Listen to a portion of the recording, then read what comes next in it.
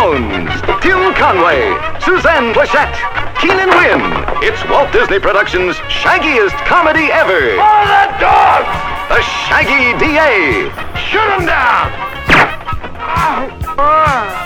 The Shaggy D.A. Sing it again, Sam. Okay, The Shaggy D.A. Rated G. Hi, Mouseketeers! Hi, Mickey! Let's mousecise!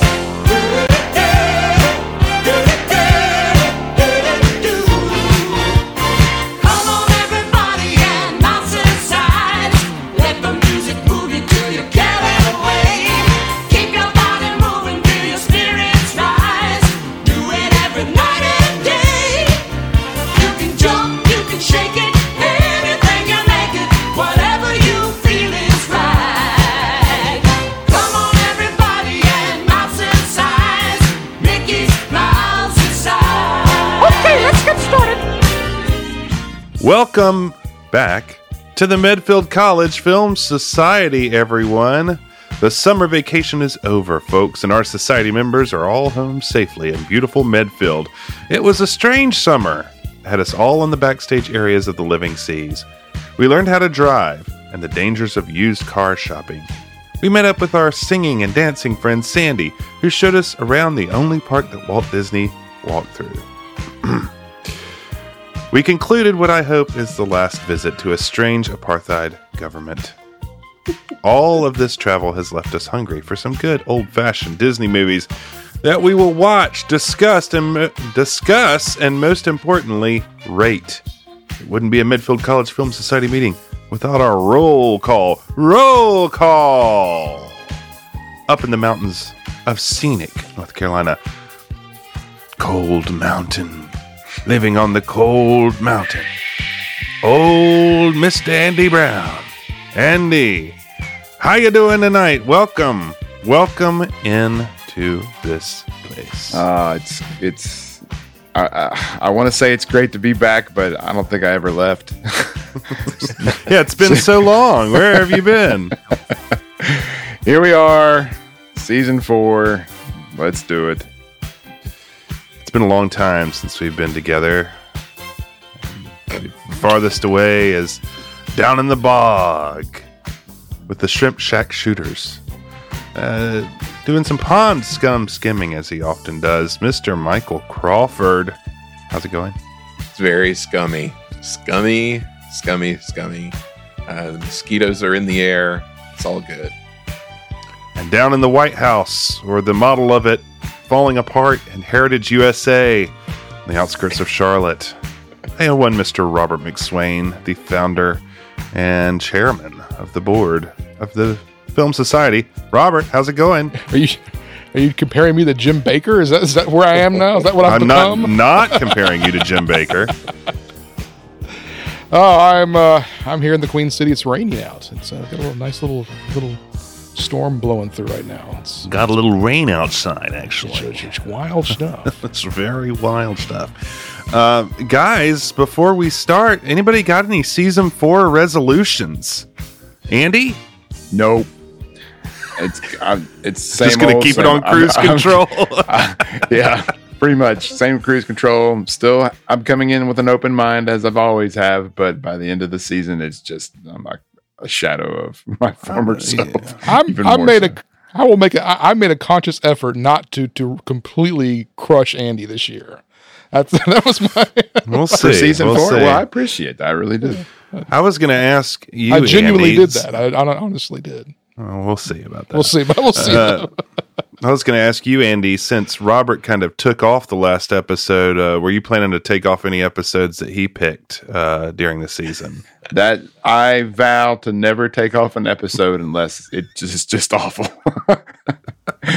And yeah, we'll see. It'll probably last maybe 1 or 2 episodes, and then we'll see. We'll see. We have it on tape now. You do.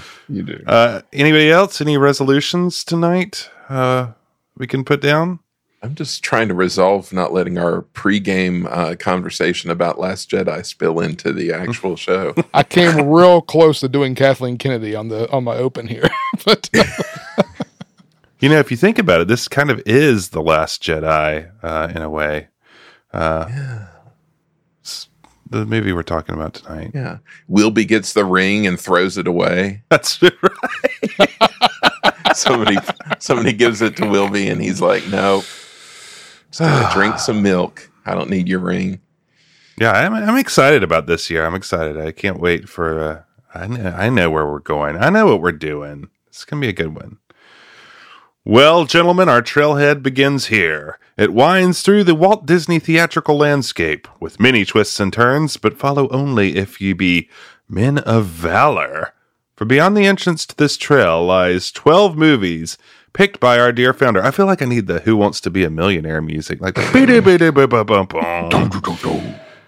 So brave society members and you listeners at home, if you doubt your courage and your strength, come no further. Is this a pirate? Am I a pirate? Is it Or a Viking. Yeah. Could be. Either You one. are not the first. Now let us embark on this journey that is season 4. Michael, tell us about tonight's film.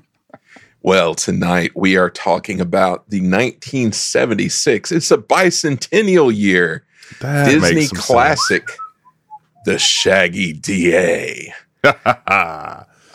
No better way to celebrate the bicentennial with a little political drama, starring Dean Jones as Wilby Daniels, Tim Conway as Tim. It's convenient for my note taking. That's really. It made it so easy. I thought the same thing. I was like, they should do that every movie. Suzanne Plachette is Betty Daniels, and Keenan Wynn as Honest John Slade. We have Wait. Keenan Wynn as Alonzo P. Hawk as Honest John Slade. I was going to say. Thank you. Yeah, absolutely. We've got a roster of that guy and that gal in this movie. We've got Joanne Worley. We've got Dick Van Patten. We've got Vic Tayback. We've got lots of people. We have Hans Conried, who was the voice of Captain Hook in Peter Pan. Whoa. He's the museum man. No. A ton of people.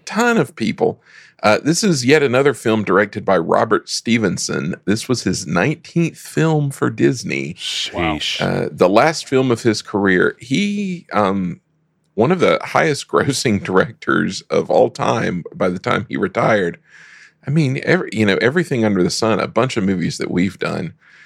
He was there for it all. It was written by Don Tate, he of Unidentified Flying Oddball, and Herbie Goes Bananas fame. Whoa. The triple crown right there. Yeah, among others. Produced by Bill Anderson, a Disney legend. Executive produced by Ron Miller. There he is again. Got some music by Buddy Baker in there, too. What it's everything lined up for success here, if you ask me. Yeah, I mean, you would think you've It's a got all the murderer's dominoes row. in place. Exactly. And I mean, really with Stevenson and Anderson, I mean, that was the A-team of like the late Walt live action era. So you would think, they're kind of getting to the end of their road as like making films, but you would think there would be a little magic left. So I guess we'll see. Well, Andy, was there magic left? Why don't we hear our non-spoiler reaction from you? Magic, yes or no? It has moments of charm. I think the actors, and I think that charm comes from the actors themselves. But the movie itself, I don't see it being any better than Descendants 3, honestly. Oof. Ouch. Oof. Yeah. I was sitting What there a way watching to 'cause- start. Well, we just had done Descendants 3, and I was like, I don't see this being any different as far as I'm still checking my clock. And I'm like, I wish this thing was, be over soon. So at least that's how I felt about it. You got dogs that are in prison, like the VKs. You've got Yeah. Everybody knows the VKs. everybody's I think the separate. only thing that's keeping this afloat is the nostalgia and the love for those early actors, and that's how I feel about it. And I know it's controversial, but I stand by it. You just made me think of Dorf on Golf, which I rented one time. Yeah, Came man. home, had a little tasty burger takeout, watched some Dorf on Golf. Tasty burger. Man, I could go for a Tasty Burger. Oh, did you go to the rental store right across the street from Tasty Burger, didn't you? Yeah, pick a flick. Yeah, Pick a flick. Right next to, what was it?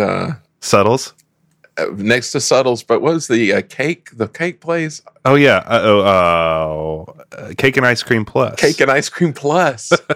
I don't Cake remember and that Ice place. Cream Plus. I never knew what the plus was. Wow. Yeah, we just knew it from its title. We didn't know what the plus was.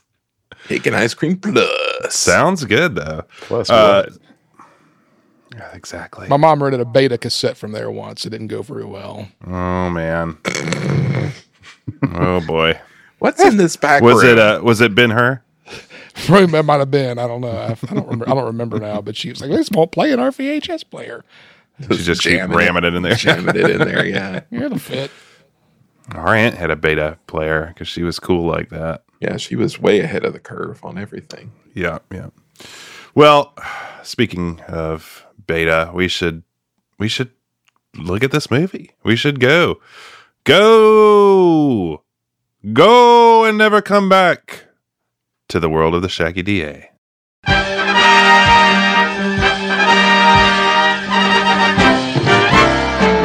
Introducing our next district attorney.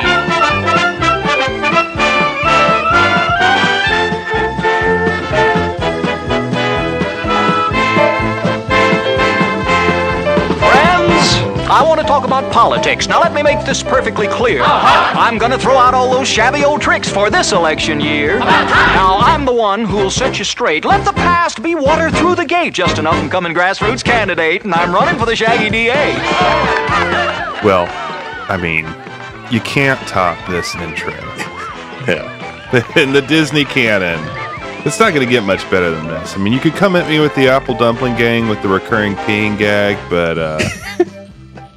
nothing better than this. Yeah, this is the definition of starting strong. That's right. First off, you got the Buena Vista fanfare. Thank the Lord we're back in this territory, guys. Wasn't that like a warm blanket? Just seeing that nice. come up. The little ba-ba-ba. I know Andy has a little Pavlovian reaction every time he sees that. Hey, it was upbeat though, and I was like, "Oh, okay, here we go." Yeah.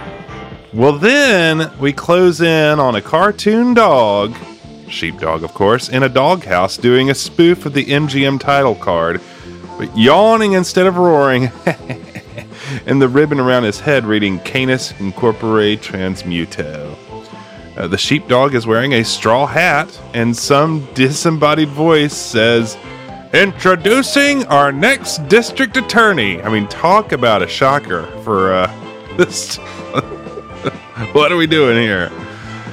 And then we really have one of the finest musical moments in Disney film history. A song sung by Dean Jones, doing his Harold Hill impersonation, saying he's running for the Shaggy DA, whatever that means. Got cartoon credits. This song, man, is one of the greatest. Just him fast talking Dean Jones rap, guys. Yeah, Dean was on point. I had not seen this in a long time, and I'd seen it a lot as a kid. I'd also seen The Music Man a lot as a kid. Yeah. I had never put it together that he was doing a Harold Hill riff. That's right. Until that's right. I watched it this time. I'm like, he's totally doing a Harold Hill riff. He's doing a Harold Hill. We've heard Dean sing a lot. Andy, where did this rank up there on Dean's singing for you? Is it above the Ricky Schroeder I Get to Know You song? Yeah, absolutely. It was way better than that. But it was fine. It was a nice, charming little intro song. And I enjoyed the animation too. Kind of had a School of Rock feel to it. Okay. It was a long intro though. It did Very have long. It did have a Schoolhouse Rock feel. That's a good call right there. Very wrong. But yeah, I noticed in movies of this era, they listed like every bit part got It's on like the title card. I feel like this era was like right before, and I wonder why they did that. It had to be a union thing before they moved the credits to the end of the movie. Mm-hmm. But they Yeah. started getting really long at the beginning of the movie. It must have been a union thing where they're like listing everybody, and it's like, what the heck? I would like to know when and why that changed, because you're right. Because old movies had the credits before the movie and would only be very limited. But yeah, by this point, it was like everybody. Star Wars, all that stuff had it at the end. So yeah, It wasn't. I mean, Star Wars was one of the first ones to do it. I remember that was being one of Lucas's things, but he I want to list everybody. That's the way movies should be. he bucked the establishment and got into some trouble for it. And And what if they were after the film and not before it? You just go straight into the movie. exactly? That's a spot I on. have a vision. It's like Lucas is in the room with us. He had some vision. Yeah, that The businessman didn't understand why I wanted to put it at the end of the movie. That's Vietnam. Well, we got to say this song, the Shaggy DA song, written by the Ace songwriting tandem Shane Tatum and Richard McKinley. You may know them from a lot of Disney work from the era, but maybe best from this jam, which is the best. Anybody Oh, I'm excited. know this one? Yeah.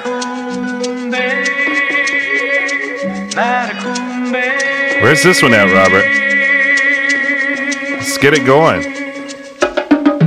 Burning deep within my soul, a place where men and dreams have vanished. Treasure waits to take its toll.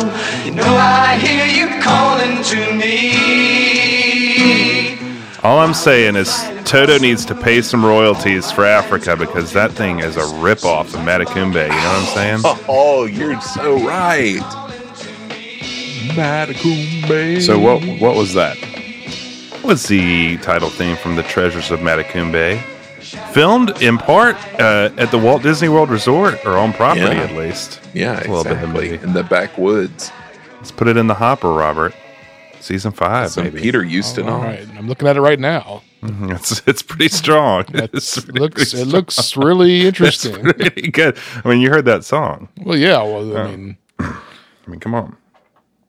Okay, all right. Let's get to the movie. This took as long as the credits did. We open on a familiar backlot street. Back here we are with two men packing a moving truck hastily. Hey, all right. So you're talking about the set and everything. Is this the same set that they shot Back to the Future on? No. Okay. That would have been at Universal. That's Universal. Yeah. Okay. Well, there's a But- lot of Similar vibes, similarities. though. Yes. there's a lot Probably of similar. similarities. Yeah, well, probably before similar we get age. way into it, The Hound of Florence is what this was based off of. yeah. Yeah. Yeah, just like the first one. By Felix Salten, the author of Bambi. Just like the first one. That's right. Okay. All right, continue. Okay. Yeah, I mean, for those of you just tuning in, this backlot street has been all over a lot of these films. It is Medfield, actually. So these movers offered some cold brewskis by one Admiral Gordon Seabrenner, retired. Does somebody want to do a little bit bio on the Admiral? Just a little character sketch here. What is it with the nautical characters? What is it with the nautical That's a character? Okay, good question. okay. This is going to be a thread we follow. This is like a movie of Disney memes. So throw that on the hopper. Or Disney, it's like Easter eggs almost. So Yeah. Well, you've got these guys. It's two that guys who are loading the truck. One of them who is A.J. Arno's stooge from the Yes. Dexter Riley movies. Yes. Cookie. Wasn't it? Chili. Yeah, Cookie. Chili. Yeah. No, one's chili, right? Oh, yeah. He may have been. He was both. Yeah, I think so. Yeah. Cookie and chili. I think you're right. Yeah. Twin brothers, no doubt. This guy, the Admiral, he talks like this. He's like really, it's like ADR City with him. It just feels like he is like, I don't He's know, very really. Ernest Borgnine adjacent. Yeah, He it's is. like the poor man's Ernest Borgnine. Yeah. It's Ernest Borgnine in Mary Poppins. Yeah. He felt like a ripoff of the Skipper from Gilligan's Island. Yeah. There was some Skipper. He was wearing those kind of tight, collared shirts. Well, anyway, he reveals that the Daniels are weighing anchor after all these years, which, does he know this for a fact? Yeah, It seems seems like like quite an assumption because we find out later that he's pretty tight with them. So you'd think Yeah. that he would know He would whether or know. not they were moving. These movers are way in a hurry, and the Admiral is helping them leave by directing traffic using all kinds of nautical stuff. So I guess laughed at the that's- guy in the car. He stops a car that's coming down the street, and it's just some like extra it's just like one car. I was like, what's happening? Kind of face. These are the roles I could pull off as an actor, you know? Yeah, Put me in that role, put me in the role of the infomercial, the person messing up. I could do those things. Yeah. Fake, like over-the-top outrage. Now we cut to the Daniels family in their car, of course, as we mentioned. When Dean Jones as Wilby Daniels, and, of course, the real power couple here of Disney Cinema, his wife's played by Suzanne Plachette. And no one could drive like Dean drives, you know, on camera. Nobody, yep. In the back seat, though. No gum today. In the back seat of their car is their son, who is listening to a gigantic wireless headset playing music very loudly. Michael, this is the beginning of us noticing this, which happens all over Disney Cinema. This is iconic for me and for you and I. Yeah. I said in my notes, the prototypical kid with the prototypical music. This is like the child with the Disney transistor radio music of choice. The purple cows going at it. Just that down, down, down, down. And the headphones, Robert, you had just tweeted recently about that you were looking these things up, and I didn't know what you were talking about until I watched this. I was like, oh, there we go. That's what it is. Yeah, I was like, I went down a rabbit hole pretty far the other night. Tell us what you found. Well, I just found. I think I found that model. At least it was a model. The model I found came out in like '81, so it was maybe Gen 2, but it did have the dual antennas coming out, and the nice, really big, clunky, squared off. Yeah, those are like intense headphones with the dual antenna. God, nobody's going to hear anything going on outside of those. Forget noise canceling. I mean, everything canceling. Yeah. Yeah. Just this kid. You're right, though. It is. This was the beginning of this. Became a joke to us before I think it was even supposed to be funny. Maybe I don't know. I think it was just supposed to be like, "Ugh, kids," but we thought it was ridiculous, even as kids. But kids and their music, it gets taken away from him, and he got a great line by young Brian. Now, what am I supposed to do? This kid, man. This kid. The haircut. I don't know about this kid, man. I do. I don't know. I've got his number. Yeah. Well, the Daniels pull up their house with Wilby putting on Betty's coat, which I love that little touch. It's like a long moment. It's a very long beat. They're as pleasant as can be. So I guess it's just showing all is well until they open the door and realize they've been robbed. Not only have they been robbed, all of the furniture and all of the wall hangings and everything is gone in their house. Like the Grinch got them. I mean, it was... What kind of how big a market is there for full house robberies? See, and I was confused though, because I didn't understand why the moving guys were in such a hurry. I don't know if they said anything. See, they got you right where they wanted you, man. The movie makers. Yep. Movie magic, man. Dramatic irony. Well, Wilby goes over to the Admiral's house to call the police, who tell them they're on 2 calls. Can they wait? Here we go. Sticking it to the man. The man. I love he says, can you call back when we're not so busy? Hey, that's kind of like now, guys. You know, staffing shortages. Nobody wants to work. Nobody wants to work. They're just taking that money. Well, Wilby goes on a tirade once he gets through to the cop. He says, Medfield's being systematically ripped off. What's going on here? I want to see more shots of Medfield. You know what I'm saying? I want to see the Biff Tannen Medfield, like the 1980s Biff Tannen Medfield. Like, what's going on here? I want to see like a kid with an ice cream cone getting it stolen, you know? We came close to that on several occasions in this one. Well, that's true. Stay tuned. We never get a sense of greater Medfield. Right. We get these little here and there, but what if like back at the college, like Medfield College, it's all run down and like Dean Higgins getting mugged on the way to the car, and it's like a casino right on the quad, you know? Yeah. Playing blackjack. If only, you know. Caesar we could go Romero back and dream. that's right. Wilby, says that Honest John Slade, the DA, is to blame because the thieves are back on the street as soon as they get caught. He says if he ran for DA, he would punish criminals to the fullest extent of the law. And at this, Betty and Brian start applauding, and everyone seems incredibly mirthful, even though their house was completely cleared out, all their possessions. They're sitting there cheering at their thought of Wilby running for DA. This must have been a long time coming. I guess. Clearly a long dream. As a kid, I just remember being baffled by this stealing everything in the house. Well, yeah, I was too, and it just turns out it is baffling. Yeah. Like how just sort of shocking that would be. And yeah, that's true. How, like, what do you do with all this stuff? It makes no sense. It's great. Wilby not so sure about running for DA. He says, what about his law practice? And the Admiral is behind the idea. He gets in on the act. He opens a safe with a ship's wheel. Admiral's house, man. I love that. Oh, man, ship wheel. he's got it going on. He's got a quarter in the safe, which I guess he didn't. I don't, yeah. Well, that night, as the Daniels sleep on the floor... in my favorite scene of the movie, we see a burglar again breaking in and stealing the outfits of the Daniels that they were wearing and the blanket they were using to sleep on. Why? That confused me too. I'm like, why would you go back to steal Wilby's like khaki pants? Like, what is the secondary market on that? Like, I thought maybe it was khakis.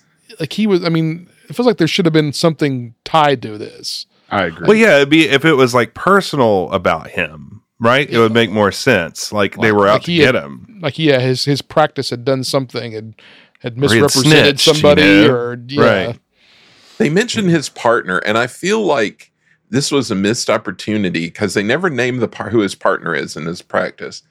This is a missed opportunity. You know how he had like the buddy in $1 Million Duck? Like that should be that guy. You mean this guy? Yeah, that guy. You're just or he could be partners with Moochie. You're a nut. And it could be like Daniels and Daniels. Yes.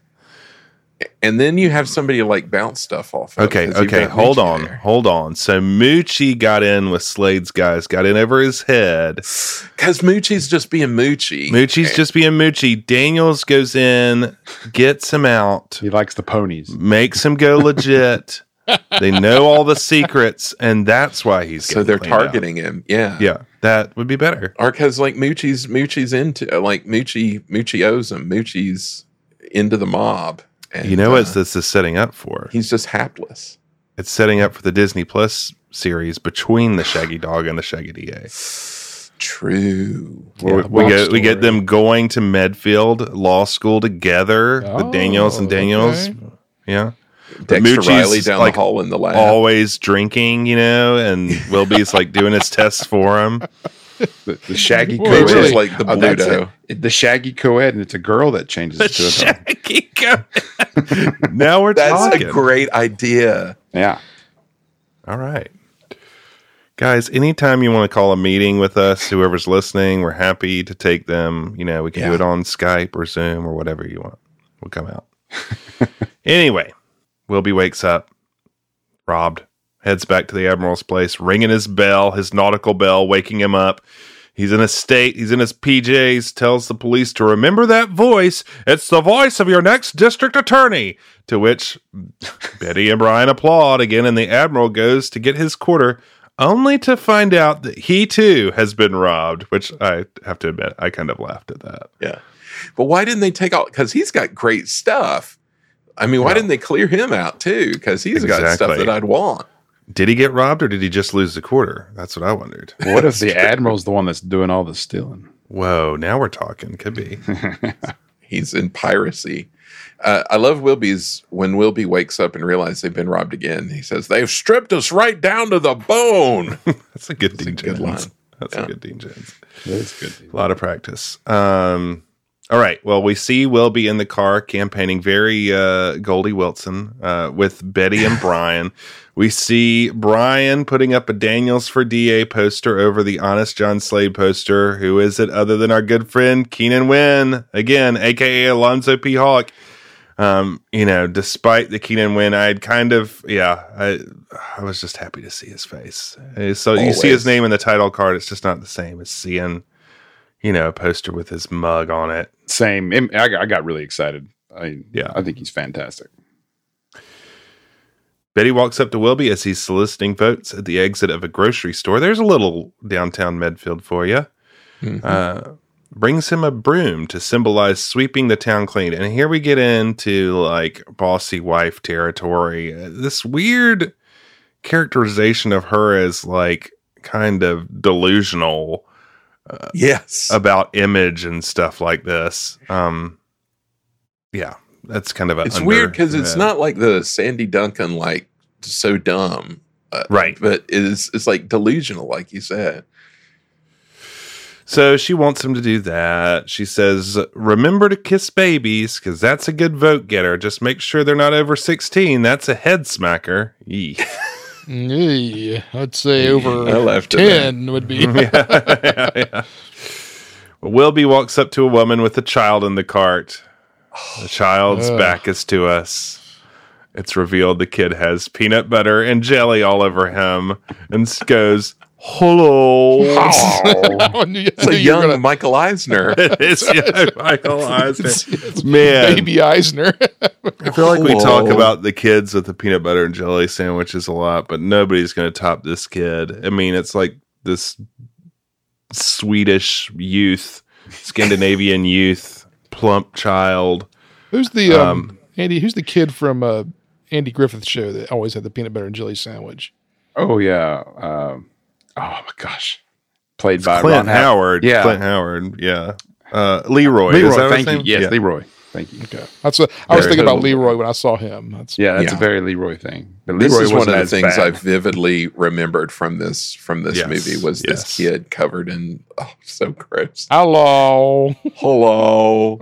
Well, the kid really grabs onto Wilby and kisses him like a funny kind of like romantic head holding. And the woman, great ADR going, oh, I see. He likes you. Oh, Joey likes you. Just weird. This kid just like gets him in a headlock. Yeah. The headlock made me laugh. I thought that was kind of funny. But, yeah. Wilby is covered in jelly, and when he pulls out, the newspaper reporter takes a picture of him. Kind of a weird moment of She comes out of nowhere. yes. Gotcha. And then we cut to that picture in the paper, and who else but Honest John is checking it out in a well-appointed office filled with a gaggle of reporters and assistant yes man played by Dick Van Patten. Guys, I am very happy at this point when this is happening. Hey, I bet. That's what I thought of. Nice. Slade is trying to convince folks that Daniels needs to clean up his act as his face is covered in jelly in the newspaper before he cleans up the cities. And can we just take a moment for Keenan Wynn's hair in this film? Oh, I noticed that too. It's like Custer's Last Stand, Keenan Wynn, kind of. Maybe it was in honor of the bicentennial. He was like 1776. He's been playing Could Uncle be. Sam. It's flowing mane of hair. Is this the first Keenan Wynn film that we've seen in color for our podcast? No. Herbie Rides Again for Herbie one. Rides Again. Oh, that's right. Okay. But he just looked more flushed, or well, not really flushed, but This is a just few more, years down the road. Yeah. Yeah, you could see the age so on him. he had crossed some sort of bridge between the last time we saw him in this. Oh, yes. I think so. Well, it's the Golden Gate Bridge. Or that That's was true. his They goons, chased yeah. him up the Golden Gate Bridge. Well, Slade, it's going to be hard not calling him Hawk because he is Hawk. Sees a red light on his desk blinking, clears his throat, to which Dick Van Patten quickly clears the room. Slade reaches into his desk and picks up a box with an ivory, quote-unquote, carved top on it that has a telephone inside of it. Brilliant. This super fancy, guys. Super fancy Honest John with his fancy ivory phone box. Eddie was on the line. Eddie! Yeah, Eddie. Mel from Alice. Yeah. Yeah. Eddie's in some kind of PBX call center of some sort and is a real street tough. He says he doesn't like these enthusiastic amateurs. Slade says they always fade away. He's a lightweight. Just take care of your stuff and Slade will take care of his. Guys, what do you think about this phone box? Quite a pairing. Well, I mean, he's got the huge metal box on the desk with the red light on it. It's bigger than the actual phone box. Then he's got the phone box with like the scrimshaw on top or whatever it is. Yeah. And it's magnificent. Oh, it is. Do you think he robbed that box from the Admiral's house? It could be. That's my telephone. That's my telephone box. Avast. I will say this: the plot already has like intrigued me because it's like, oh, we've got a DA who's a shady DA, and not a shaggy DA, a shady DA in this case. And I'm like, okay, this could be interesting. So far, at this point, I'm still in. I agree. Still very much in. Next week, we cut to another fantastic image of a painting of a villa with a Borgia family member almost getting bitten by a sheepdog. It's just a cut to that. We see a tour group coming through a museum, our favorite museum. We're back. We're a diorama of the Borgia family having a dinner party where they poisoned all the guests is on display. The Borgias, of course, the family with the ring from the Shaggy Dog. A lot of great Borgia family lore. The Museum of Curses and Medieval Curses. I was about to say, the Borgia's big in Medfield still, 20 years later, still big in Medfield. We see the two thieves who stole all the furniture from the Daniels house salivating over the same ring from the Shaggy Dog, now in a case in the museum. This allows for some exposition reminding folks about what happened to the original movie via the tour guide. But he gives a Professor Plumcut shout out, which it was good to remember. I know, a little continuity there. That's right. In all this curator reveals that the ring is indeed priceless. Tour guide leaves, and we see the ring glowing on and off. I don't remember it glowing in the first one. Did it? I don't either. A new feature. I don't either. It's black and white. We cut to a room filled with silver and china, which is just the set dressing, and this really cracked me up. None other than Eddie himself is in an office labeled Shipping and Receiving, and the same street tough thieves are there with the ring. Eddie says, "No deal. You can't move that. Diamond rings, emerald rings, those things I can move." And he kicks the toughs out of the office. And now, ladies and gentlemen, we cut to the great Tim Conway as an ice cream salesman, going through all the flavors offered with Brian, the Daniels' son. Kill that kid, man. Oh, man. Why is he making him list all the flavors? Like, why is this kid so annoying? And the look takes he gives is just like stares at people with those dead eyes and just. Yeah, like a doll's eyes. That's right. I knew Moochie. I worked with Moochie. You, sir, are no Moochie. No Moochie. No, not at all. Yeah. No Moochie genes passed on at all. Moochie would have crushed that role. Say, mister, what's your ice cream flavors? You got what is that pistachio one? in there? You got That would be beautiful. See Moochie with Tim Conway. Oh, man. Yeah, they would have. Just Tim would have tearing it up. Yeah. Well, Tim is having a hard time remembering all the flavors as his sheepdog sits in the passenger seat of the ice cream truck. I like all that dog hair in your ice cream. Right. Finally, he remembers the last flavor, avocado surprise, and Brian says he'll just have vanilla. Hilarious! Oh, it was probably the first one he said, guys. I didn't realize as a kid that the ice cream flavors were supposed to be a joke. I didn't either. I did not either. Thank you. Because they clearly are. Well, Brian pays 15 cents in pennies, which makes Tim all annoyed. I mean, that doesn't seem as big of a deal to me, but I didn't live in that time. It doesn't seem as big of a deal as asking for the ice cream. I know, the ice cream would be more annoying. That's 15. That's some cheap ice cream, too. But the ice cream, he doesn't give him like a cone. He gives him like a dilly bar or something. Well, he starts, Tim, that is, talking to his dog, Elwood, as Brian tapes a Daniel for Dio poster to the back of the ice cream truck. Brian's off back home on his skateboard, which he's really cruising. This is early skateboard. I'm telling you, usage. I'm getting like everything, all this Back to the Future stuff is happening. I think It's that's true. why I It's It's lost very track. Hill Valley, yeah. Yeah. We see a TV truck in the front yard, which I wrote, why is it not in the street? But stay tuned. It's just like perfectly placed in the front yard, which I thought was strange at the time. We got Ronnie Shell as the TV director. Yes. I caught that too. Dave, Killing it. Another one of that guys. always happy to see him. He's saying he wants no set dressing in the house. We want a real barren look. They really brought the crew in for this too. Yeah, they did. They did. It's a big production. For a They got DA. their whole TV show going on here. Up in the Daniels room, Wilby and Betty are talking through the interview and getting dressed. Isn't that a little late for that? I mean, Brian isn't even dressed. He's in a sweatshirt. Yeah. Did you see what his Like, what's sweatshirt going on here? What was up with his sweatshirt? Did you catch any This of that? end up. Yeah, it had this end up and had like a fake pocket drawn on it, and Yeah, I like the pocket that was drawn on. then there was some other stuff on the back that was drawn on too. I couldn't see what it was, but Scamp. Just Scamp wacky fashion. Scamp couture. stuff. And I like the stencil on the back of the mirror, the Medfield furniture rental.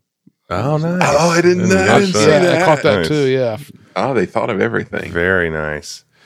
We get a great Suzanne Plachette reading here. Very Shades of Ugly Dachshund, where she sees him eating the ice cream and says, "We do not eat junk food." It's very, he is not a dachshund. A dachshund. She also Very- throws the ice cream thing in the trash. I'm like, don't put that in your trash. That's gross. Yeah, man, come on. You know That's you how don't you get a get liner ants. for that thing. Yeah, come on. That's how we get ants. Brian. Brian's headset radio is overheard by Wilby saying there was a ring robbery at the museum.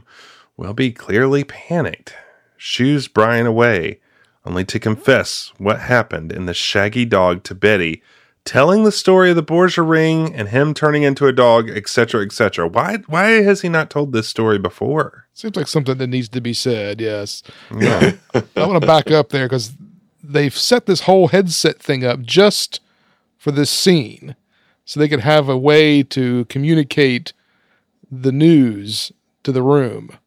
I mean, I think it also establishes Brian as a wacky youth, like the youth. Yeah, the kids today.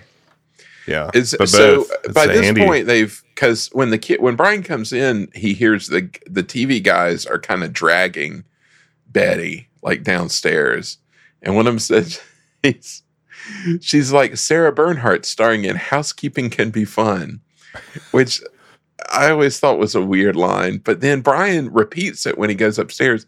It's the worst line read of all time. I just have to call attention to his read on that line because it's really bad.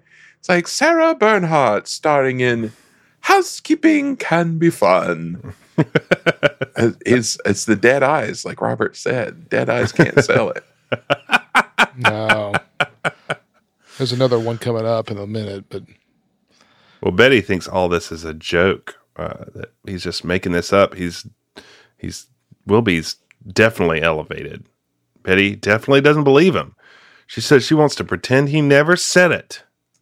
The Nile ain't just a river in Egypt, Betty. Yeah, you know what I'm saying? Back on the street, we see one of the thieves coming up to Tim in his ice cream shop. He introduces himself as Dr. Sturdivant, which I loved. I loved it. I don't know why. Who is traveling and has become financially embarrassed in trying to sell off the Borgia ring. And he says, financially embarrassed, if you know what I mean. And Tim Conway goes, no. Which just made me laugh. Oh, man. It was really funny, the way he did it. I can't tell you. That's a good phrase, though. Financially embarrassed. Yeah. I love his whole little speech that he gives is so smooth and practiced. It's Like great. I am It's great. Dr. Sturdivant from the Sorbonne, and I am here. He's just got it down pat. It's so funny. Oh, man. Yeah. I need to add that in the background of the shots of Tim on the ice cream truck, there's a picture of a woman in a roller derby outfit with her arms in the air, and it reads, Katrinka, star of Steamrollers. More on that later, but it was very distracting. I had to go back and keep being like, okay, I got to pay attention to what's going on and not just look at this. It was so weird. I thought it was like Dick Butkus at first. Like I couldn't tell. It looked like a big football linebacker. Big fan of Dick Butkus there. Oh man. Yeah, that picture is amazing. I hope it's in like the Disney archives or something. I hope so. Like under a vitrine with like lights on it. Soon enough, in fact, Tim says, hey, I wonder if Katrinka would like that ring. He pulls down the picture, handy, says she works down in Pies at Dolly Dixon's. She's also the captain of the Southside Steamrollers. Great name. It is. The so-called Dr. Sturdivant said she would love the ring and her gratitude would be unbounded, which the emphasis putting on that is pretty funny too. Which intrigues Tim. Tim's very intrigued by that. And confused. Unbounded, yes, I heard. A great, confusion by Tim on this. But he says he'll sell it for $500. Tim says, I was looking for a blue one, kind of hedging. He says, hey, will you spring for $5, Mac? To which Tim springs at it and buys it in pennies. Red flag right there, Tim. Hypocrite. Yeah. We're back on the set in the Daniels house, and we see why the TV van is in the front yard. Which also on the side, favorite. On the side it says details. Medfield Television. Did you see that? Yeah, I love that right, van. I did see that. That van is great. This is my favorite detail of the movie. They've opened up the window of the house and the window of the van and made a little production booth. Like, why would they put that detail in there? It's so weird that they've. It's so because you'd have your camera monitors. You can see what you don't need to peer through the window. That's the whole point of having the van. The van doesn't have like side window, like a bay window on the side of your van. All right, Ronnie, where we gonna put the van? Well, we need to put it over there next to the window so we can see in. Just park it on the flower bed. It Put doesn't it on the matter. flower We'll beds. get as close to the window as you can. Too close. Oh man, it was really funny. So funny that somebody thought of that enough to do 2 shots surrounding it. We've got a somewhat wacky bearded host introducing a show called Meet the Candidate, which I thought was funny that they named the show Meet the Candidate. How many candidates are there? And we cut to the Admiral watching with his green water pitcher from the Cleveland Savings and Loan, Michael. Yes, I noticed that too. I missed that. Yeah, he got a green plastic water pitcher that matches one that we had from Cleveland Savings and Loan, Robert. Oh, wow. It's just a dead ringer. Green like Tupperware like pitcher. Oh, so good. I couldn't believe still it. Is up in the still is up at the mountain house. I can take some pictures and do a side by side. Yeah. Anyway, in another room, Wilby is trying to introduce himself. Still not ready. By the way, stressing me out. Trying to introduce himself in practice, and Brian keeps staring at him, Robert. Yeah, I don't. Just staring. Dead-eyeing him, man. Just, what are you doing? Just, I mean, I'm not going to hit my kids, my real kids, but I would certainly get theoretically. I would certainly get annoyed if I'm trying to do something and they're just sitting there I mean, it's not even like playful staring, just staring, just like right. Who are you? Like, I'm not saying it's right. I'm just saying I understand. Yeah. Meanwhile, Slade is in his office smoking a cigar, watching TV with Dick Van Patten over his shoulder. The host introduces Betty, who comes out with lilies and starts monologuing as she arranges a vase full of flowers. The producer is thinking, she goes on and on about how she finds the lake poets scintillating, which is one of the most amazing things. It's just like, why is this a detail that's in this movie? I don't know. That she is like, delusions of grandeur. I don't know. Meanwhile, Tim is talking to Elwood about the ring and, of course, reads the inscription. Says, wonder what that means. I'll tell Katrinka it means I love you in Swahili. What does she know? As Elwood disappears. Meanwhile, Brian is still staring at Wilby preparing, and Wilby starts to get gray and fluffy. Hey, you're getting gray. Why are you getting gray? That's a little moochy from Brian at that point. Yeah, a little moochy. And eventually comes a full transmutation. I guess we see why they used black and white for special effects, because somehow it looks much worse. Andy? No. This is where it starts to lose me big time. You didn't like that morph effect? No, I did not. It's like, how is this possible? How many years later are we? And why does it look worse? right. Yeah. How is that possible? Well, I think you could ask that about a lot of movies these days that are using. Yeah, that's true. Why is why does Look, Jurassic movies. Park look better now than some of the movies that are being made today? Yeah. So, I mean, Yeah, it's true. It's true. or T2. Okay, got to slide that one in there. T2 man. Well, meanwhile, Betty is presenting Wilby, but Brian is holding Elwood the dog. So there was a big presentation of, and now Wilby Daniels, and opens these French doors. Brian's sitting there in the study, I guess, whatever, holding Elwood the dog. He signals to Betty that this is indeed Wilby, and they start vamping, trying to bide time and cover up. They do the old mixed up name gag, where they're like, "What's his name?" And they say geez. Bowser and Elwood at the same time. Then they switch. And the host asks Elwood if Elwood does any tricks, to which they kind of look at each other and says yes, and Wilby whispers, "No." Back in the production booth, the producer says, "Who said that?" To which the engineer says, "We're picking up a ghost somewhere." Like, so matter of fact. That happens all the time. Is that the explanation? Stumble onto some paranormal activity. We're picking up a ghost somewhere. Finally, they try and get Elwood to speak, to which Wilby says, "Woof." Which I did laugh out loud at. That was funny. It's just the Dean Jones voice. Woof. Yep. Slade is loving this. He says this has to be costing Daniels votes. Elwood takes off through the set, heads out the door. The Admiral says, "Well, I've had enough of this." "Why?" And gets up to go, "Where?" And the dog runs under him, and Tim runs into him and eventually knocks down all his flowers. Admiral says he's going to put them in dry dock for a month. "I've had enough of this. My I'm going to put you in flowers, dry dock for a month." Well, Elwood is forced in the car with Tim, and Wilby yells, "Let me get out of this car or I'm going to deck you."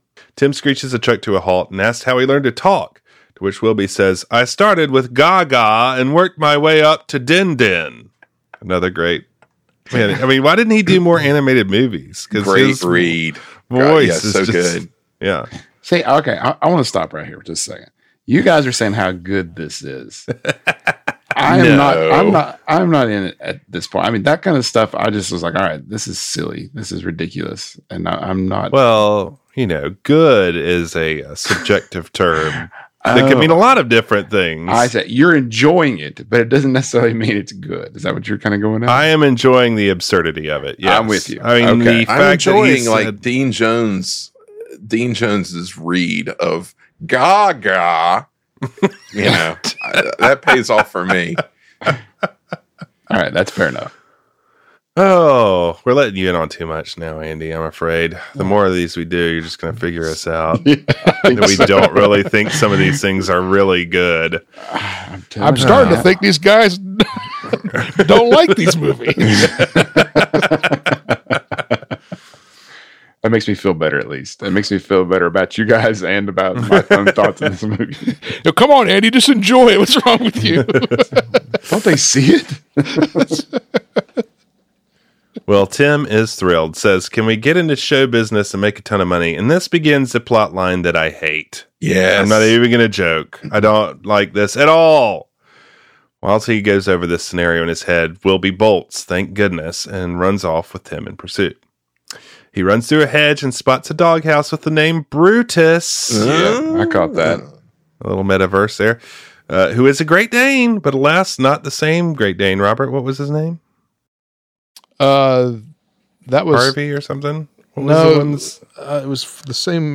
They were named the same from Swiss Family Robinson. That was the same Great Danes. Well, I will point out at this point that there are a lot of gags in this movie that, like, I feel like more than usual in this type of movie are very like straight out of a cartoon. yes. Because before he goes into Brutus's doghouse, Tim Conway like ducks into like behind a hedge, and you hear a lady scream, and it's the prototypical like and sorry lady. And then there's this doghouse gag coming up, and there's so many jokes that are like right out of a cartoon. Yeah, so the doghouse gag is that Brutus doesn't like Wilby hiding out in his doghouse and goes and roughs him up. Some really cartoony Foley going on here. Like, oh, excuse me. Yet more like Dean weird Jones ADR than I want. Weird. During this, he somehow transforms back into Wilby. Never made clear why that transformation takes place ever in these movies. Thank you for clarifying that, because I was confused as well. Elwood appears back in the truck.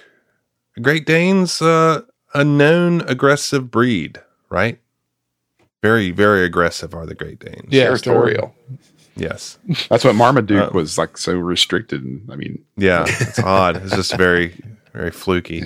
Yeah. Wilby runs home with the Great Dane in hot pursuit, and the TV crew is out of options for delays, so they go back to places. Wilby runs in, immediately does a stand-up out of breath, where he promises if elected, he will call for a grand jury investigation for connections between John Slade and Eddie Rorschach, to which Eddie immediately calls Slade on the ivory phone. I mean, why does he have to immediately go into the speech? Why couldn't he say, just give me a minute? I don't know, but this is this movie, so it doesn't matter. Thinking on his feet. Eddie says, he's coming on awful strong. He's naming names. If he gets elected, we're in trouble.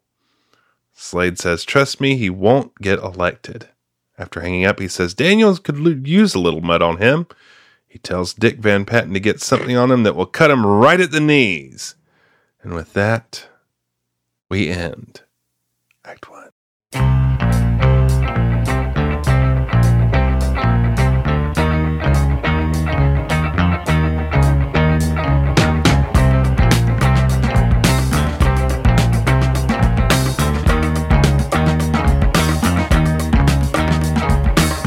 When you need your political dirt, to turn to Dick Van Patten.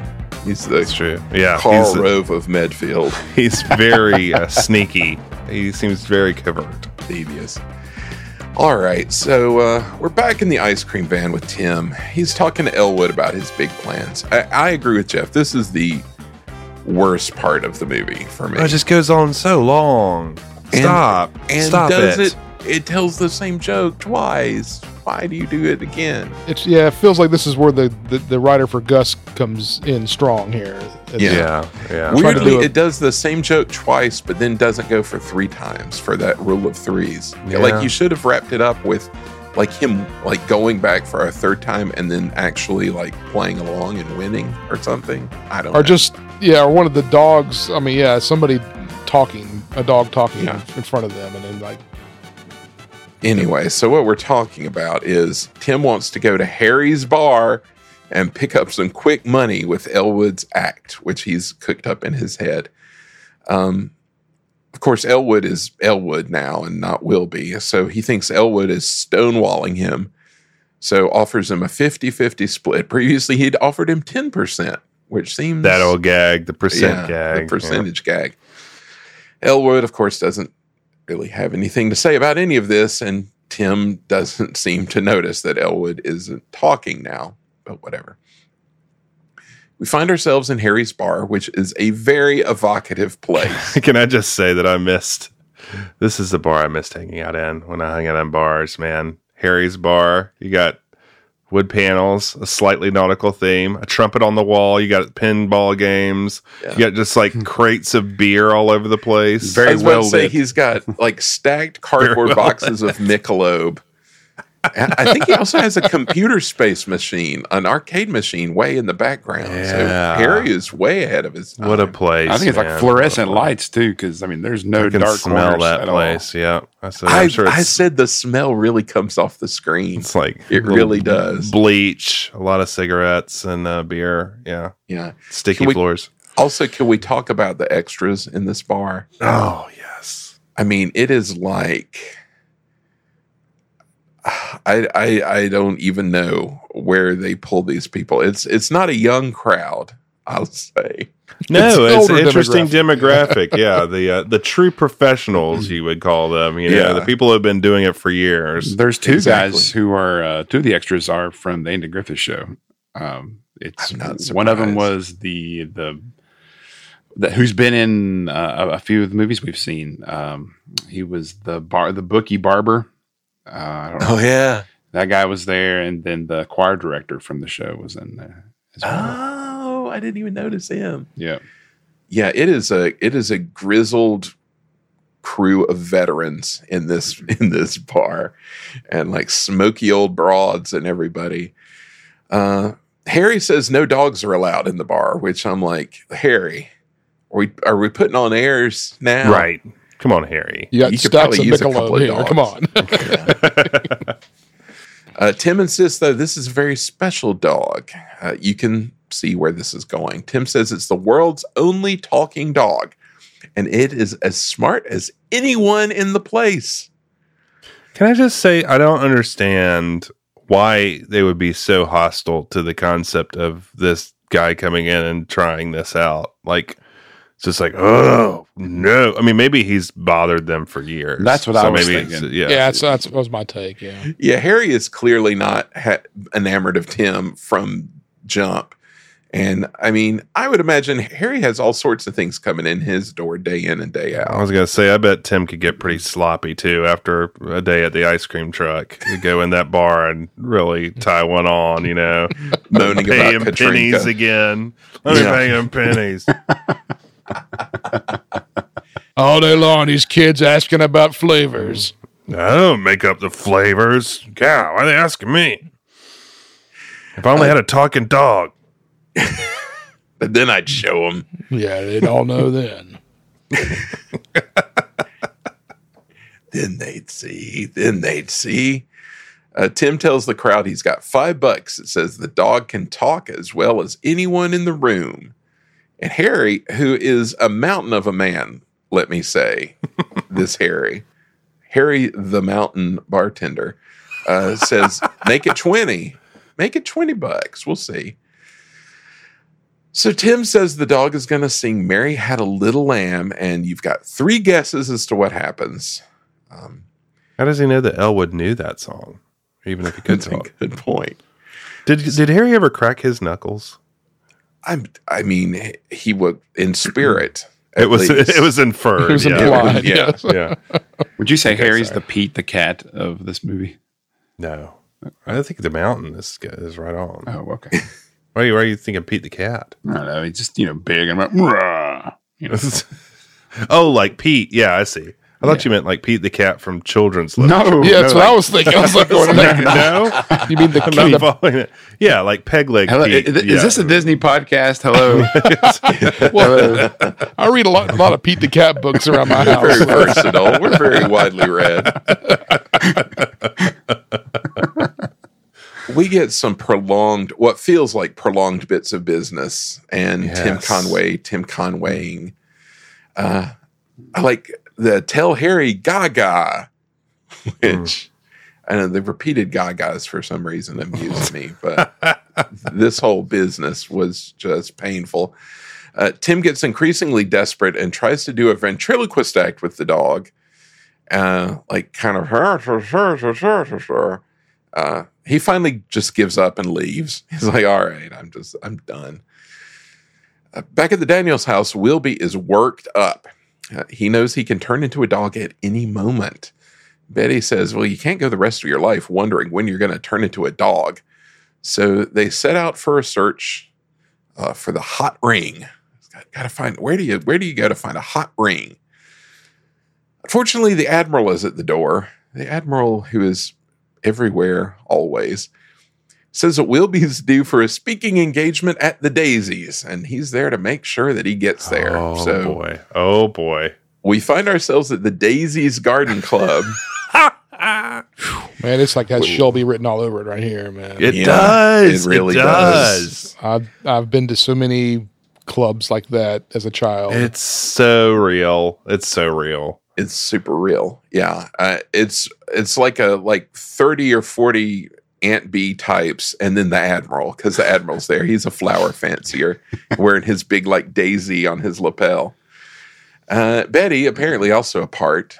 She is introducing Wilby. And we've got Dick Van Patten lurking around spying on Wilby. Very covert. Very covert, hiding very behind the flowers. So, cut to the Dolly Dixon ice cream factory. I'm not ready for this. I'm Ice not ready cream for and this. pies. Where Katrinka is loading up Tim's van. Katrinka is a sturdy lady, and she is chunking that ice cream into the van. Tim's not up to that. She's a handsome woman. She is. I always like to mention the car suspensions. The ice cream truck suspension was really cracking me up. Just floating around there with every ice cream throw would just make that thing just sway. Yeah. Says they're out of kumquat and guava sherbet. Enough with this joke. Come on. Which, I mean, both of those are things that ice cream could be flavored, but it's clearly just because it sounds funny to say kumquat that they're doing that. Anyway, despite the fact that he thinks she's his girl, it's clear she's not. She doesn't even know his name. Calls him the wrong thing, calls him Jim or something. She says just because she waved at him one night at the roller derby doesn't mean anything, which is the story of my life, let me tell you. You meet a lot of women at roller derbies. I was going to say, I'll need more about this. Yeah. Well, that's the joke. But this like backfills Tim as like a kind of creepy dude. Now that we find out she doesn't even know his name, but he's got like her photo like riding in the cab of his truck. Like a full size PR photo in a frame. But anyway, despite the rejection, he gives her the Borgia ring. And of course, she starts immediately reading the text inside. And you know what happens next. Back at the Daisies, Wilby is starting to transform. Betty panics, pushes him under the table, and diverts everybody by having the song chairman lead them in a chorus of the Daisy hymn. Under the table, Wilby goes full Elwood, which of course startles all the women as he crawls between their legs under the table, and a panic breaks out. Daisy Hymn, also written by Shane Tatum and Richard McKinley, for those of you scoring at home. There you go. From Matacumbe to the Daisies. That's right. They could do it all. Dick Van Patten, of course, very suspicious by all these goings on. Wilby busts out of the building and jumps in the back of a cab, where he tells the inattentive driver, who's reading the racing form, of course, he gives him his address to head home. And, I mean, this gag's got whiskers on it, literally. Oh, cab driver Freddie Fleet from Andy Griffith's show. Freddie Fleet and the Band with the Beat. I knew he was a guy, but I couldn't place him. Yeah. On the way, they pass the ice cream factory where Tim is out looking for Elwood, which is, of course, a running theme throughout the movie. So, of course, he's surprised to see Elwood pass by in a cab. In the cab, the driver's talking to Wilby about who's going to win the election. He says he's for Daniels, too. He doesn't think he stands a chance against Slade's machine. Aside from not noticing he's got a dog in his backseat, the cab driver also doesn't know Tim chasing after the car. They stop at a light, and Tim catches up and pulls Elwood out of the back seat. And, goes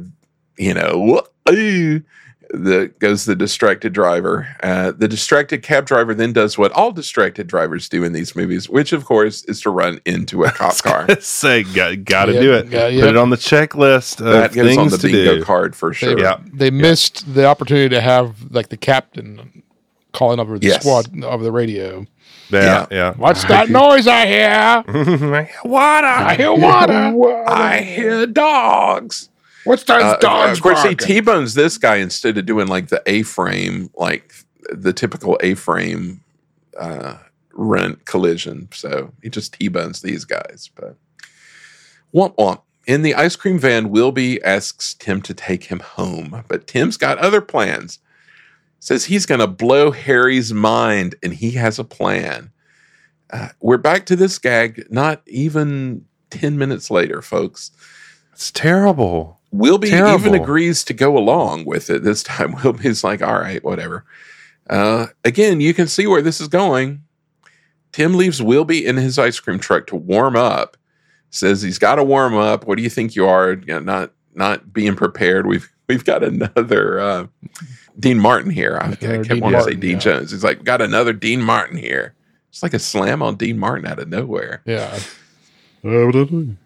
Anyway, he leaves Wilby in the truck to warm up while he goes inside to set things up. So Wilby starts singing Down by the Old Mill Stream, which is what Tim has decided he's going to sing. And we get a gag where a passing dog looks confused as a take at Wilby singing. Wilby says, what do you ever seen a dog sing before? And the other dog says, that's singing?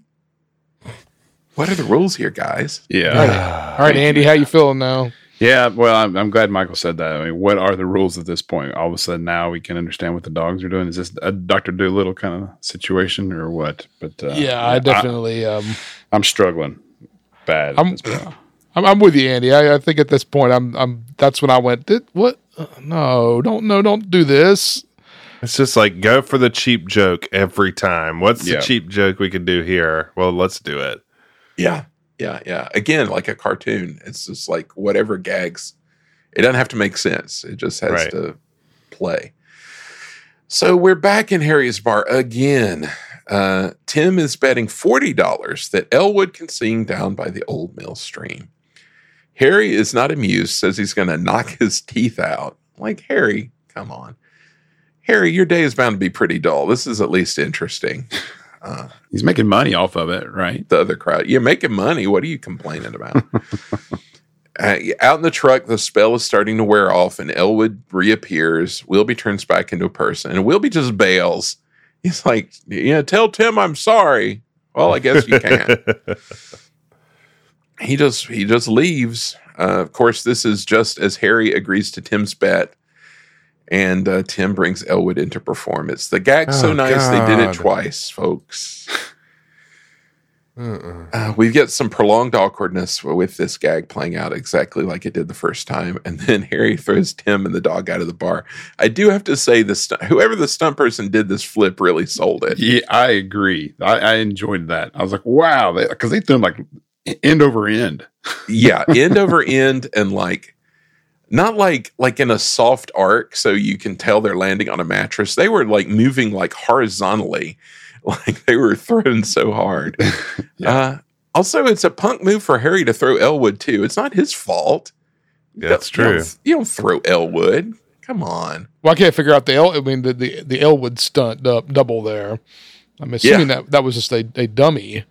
Yeah, I think so. Stuffed animal, or a child in a suit. Child in a suit. Sideways helicopter in through there. Took the Brian actor and tossed him out the door there. Yeah. Hey kid, put this suit on. But it is really it's quite a flip. I had to rewind it a couple of times. I was pretty impressed by that. Anyway, we find ourselves at a pawn shop where Wilby is in a ridiculous trench coat, hat, and sunglasses, looking for the ring. Apparently has to disguise himself. Yeah. Why? While he looks for the ring. Betty and Brian are waiting outside, and there's a weird gag where Brian's hair is when we cut to the scene, Brian's hair is standing straight up, like it's been teased to stand straight up. And the mom says something about, oh, it'd be something if you combed your hair or something like that, kind of pats it down. I don't know what that was supposed to be. Yeah, that was confusing. I didn't get that. It looks like he's been touching a Van de Graaff generator or something. And she's like, oh, wow, if you comb your hair, that'd be something amazing. Blah. So weird subplot that lasts one line. Anyway, Medfield apparently has a lot of pawn shops too, because they go into another one right next door to the pawn shop they were in. Right. It's a pawn district. Go to Medfield. Well, I guess when you have criminals taking people's entire houses, you need a thriving pawn shop district. You got to move the product. That's true. They've got the pawn shop district, and then they've got the gold assay district, where you have all the gold people who transmute gold into money for ducks. Anyway, Brian's excited to see the ice cream truck, and we get a gag where Tim is selling a kid a cone of tomato licorice. Yuck. That would be a bad ice cream flavor. Ridiculous. Also, apparently, Tim prices based on demand. We find out it's a floating. Right. He's like, you don't sell a lot of those. I'll give it to you for 7 cents. Right. Whatever. We get the pennies gag again. Kids and their pennies. Can you believe it, guys? Kids and their pennies. I don't get it, guys. What's happening here? Some like Don Tate was a disgruntled ice cream salesman at some point in his life, and he's like, I'm really gonna stick it to those brats. But it's like the movie starts out pretty strong for what it is. Yep. And it's just like falling apart here. It's just like it's nosediving. It is completely falling apart. Yeah. What is going on? Yep. Brian shows up and asks Tim to name all the flavors again. It's the theme. It's like it's a joke again. Brian tells Tim that he's looking for a ring with a beetle on it. Tim says, well, I gave one like that to my girlfriend the other day. And Brian says, what? And thankfully, we cut a bunch of exposition. We find ourselves at the ice cream factory where Wilby is explaining the situation to Katrinka. She's kind of a jerk once she finds out, because she didn't want it before. She's like, oh, it's a bug ring. But when he wants it, she doesn't want to give it back until he mentions a reward. She's like, well, how much? Brian did get in one good line where he says, well, I get a quarter for cleaning out the garage, if that gives you an idea. Okay, that's a pretty good zinger there, Brian. Wilby offers $1,000 and then $2,000. Katrinka says he's got a deal. Unfortunately, she goes to get the ring off her hand, but she's lost it. It's fallen off somewhere. She remembers putting it on the shelf as she finished a special order and assumes it must have just fallen into the mixing vat, as things do.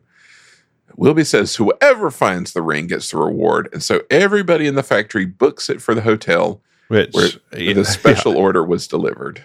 Everybody being all the ladies that are just standing around there waiting for their cue. It's amazing. There's like 20 ladies just standing there staring, waiting for to go. Action. And go. And I was getting like a major Laverne and Shirley / totally. I Love Lucy. I Love Lucy, yeah. I was gonna say, combo kind of feel here. Totally. And these extras were very amusing to me. It's something else. Anyway, they all go fleeing, and even like people like in the back of the place who couldn't have possibly heard what was going on come like running out. $2,000. Everybody's running $2,000. So it's this hotel where all these pies have been delivered. They storm the kitchen and start just going through each pie by hand. And, well, you can guess where this is going. A member of the hotel staff tries to intervene, tells the lady from the ice cream factory to let him have that pie, and he gets it in the face. Thus begins the first salvos of a pie fight, folks. Do they usually, like, when they're doing pie things, like at a hotel, do they usually, like, bring a bunch of tables to the back and, like, lay them all out on the tables, or do they like put them in racks? You think it'd have a racks? Yeah, you think they'd be in racks, but that makes it harder to make. Because I mean, when you're writing a pie fight, you have to set it up, right? You know, that's true. I mean, so racking would be problematic for a pie fight. Yeah. Turns out the event that all these pies are for is Honest John Slade's annual Cherry Pie Festival. Oh boy, where pies get auctioned off as a fundraiser. Which I just love. Honest John Slade's annual Cherry Pie Festival. Oh, Great Dick festival. Van Patten tells Slade that everything's going great, but back in the kitchen, it's a pie apocalypse, folks. I need that John Slade giant poster. That's what I need. I know. Need to get the graphic designers on that to recreate that. I got a question. The sounds of the pies hitting, is that real? Or is that Foley? Because it sounds like so hard. It has to be Foley. It does sound super hard. You know what it sounds like? It sounds like another Andy will try it episode. Oh, no. You want to start throwing pies at Andy now? Okay.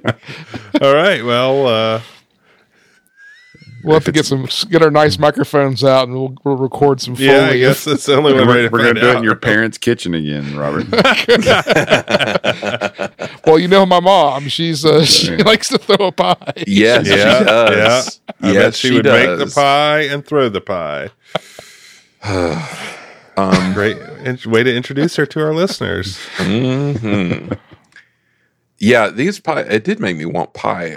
The hotel staff is running in, and they all they're all like linebackers. I don't know what's happening at this hotel, but they and the pie ladies are just going at it back and forth with the pies. Wilby gets a pie in the face.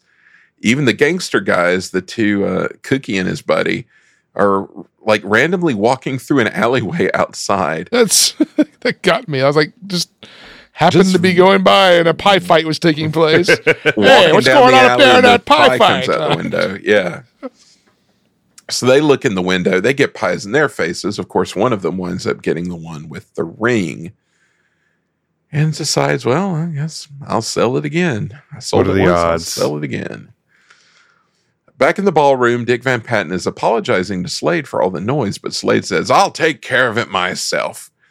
Which, of course, is just a setup for him getting a pie in the face, which impales itself on his cigar. That got me. That shit. How did they do that? That had to take some staging.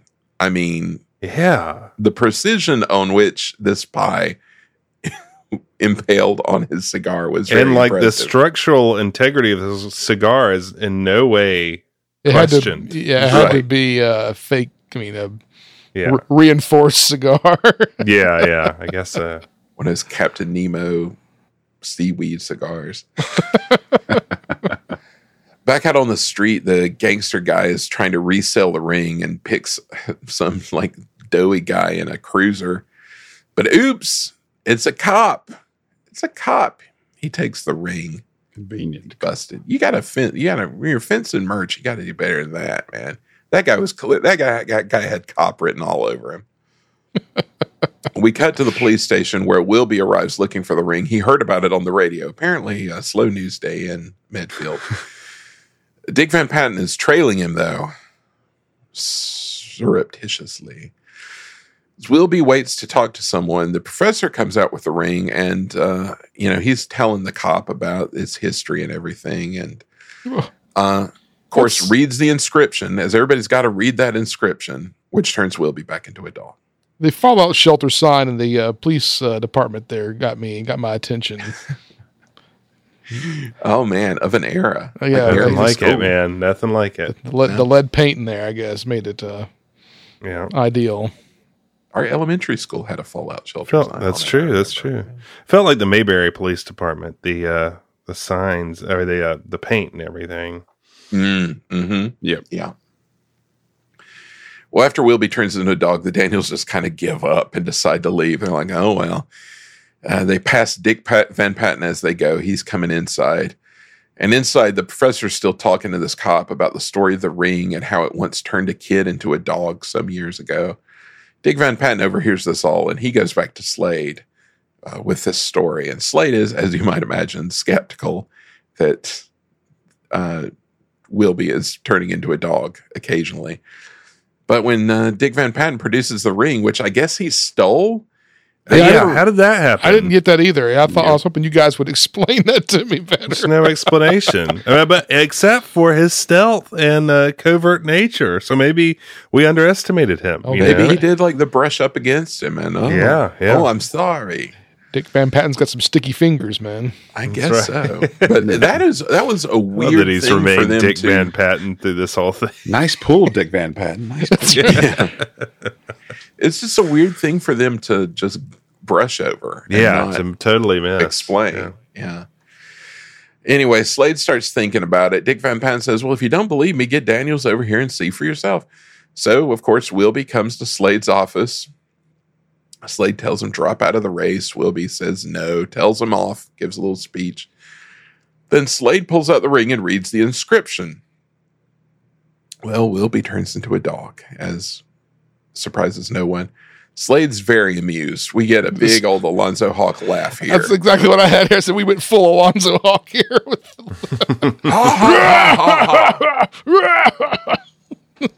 Like, Keenan Wynn laughs in like capital letters H-A space H-A space H-A.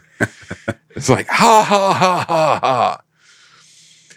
It's great stuff. He calls in Dick Van Patten, says, call the pound. Dick Van Patten says, already did. The truck's waiting outside.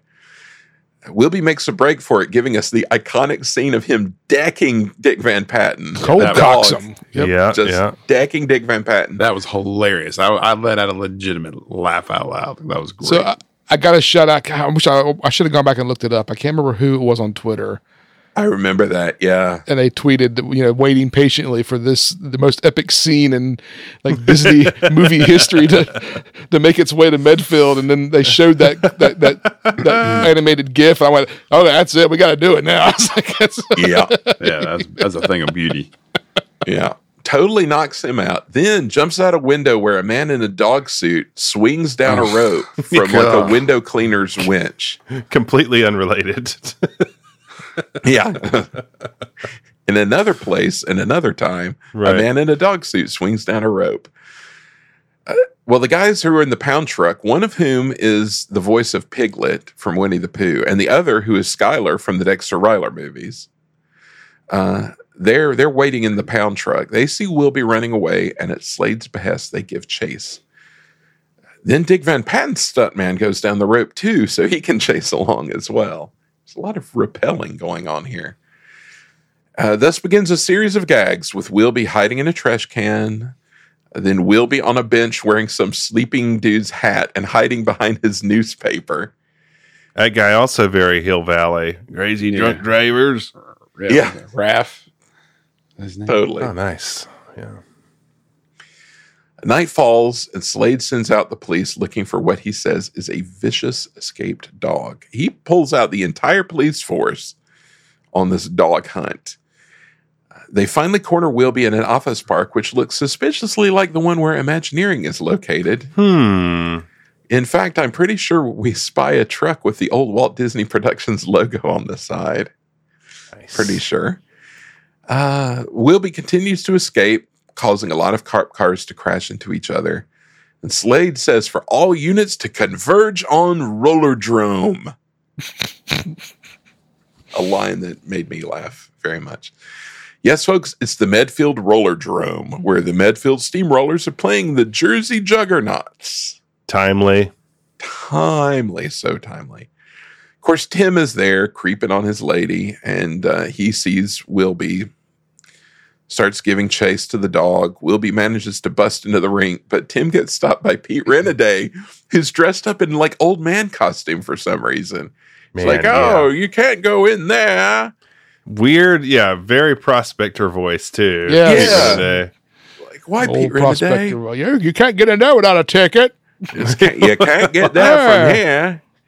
Hey, what are you doing there? Whoop, whoop.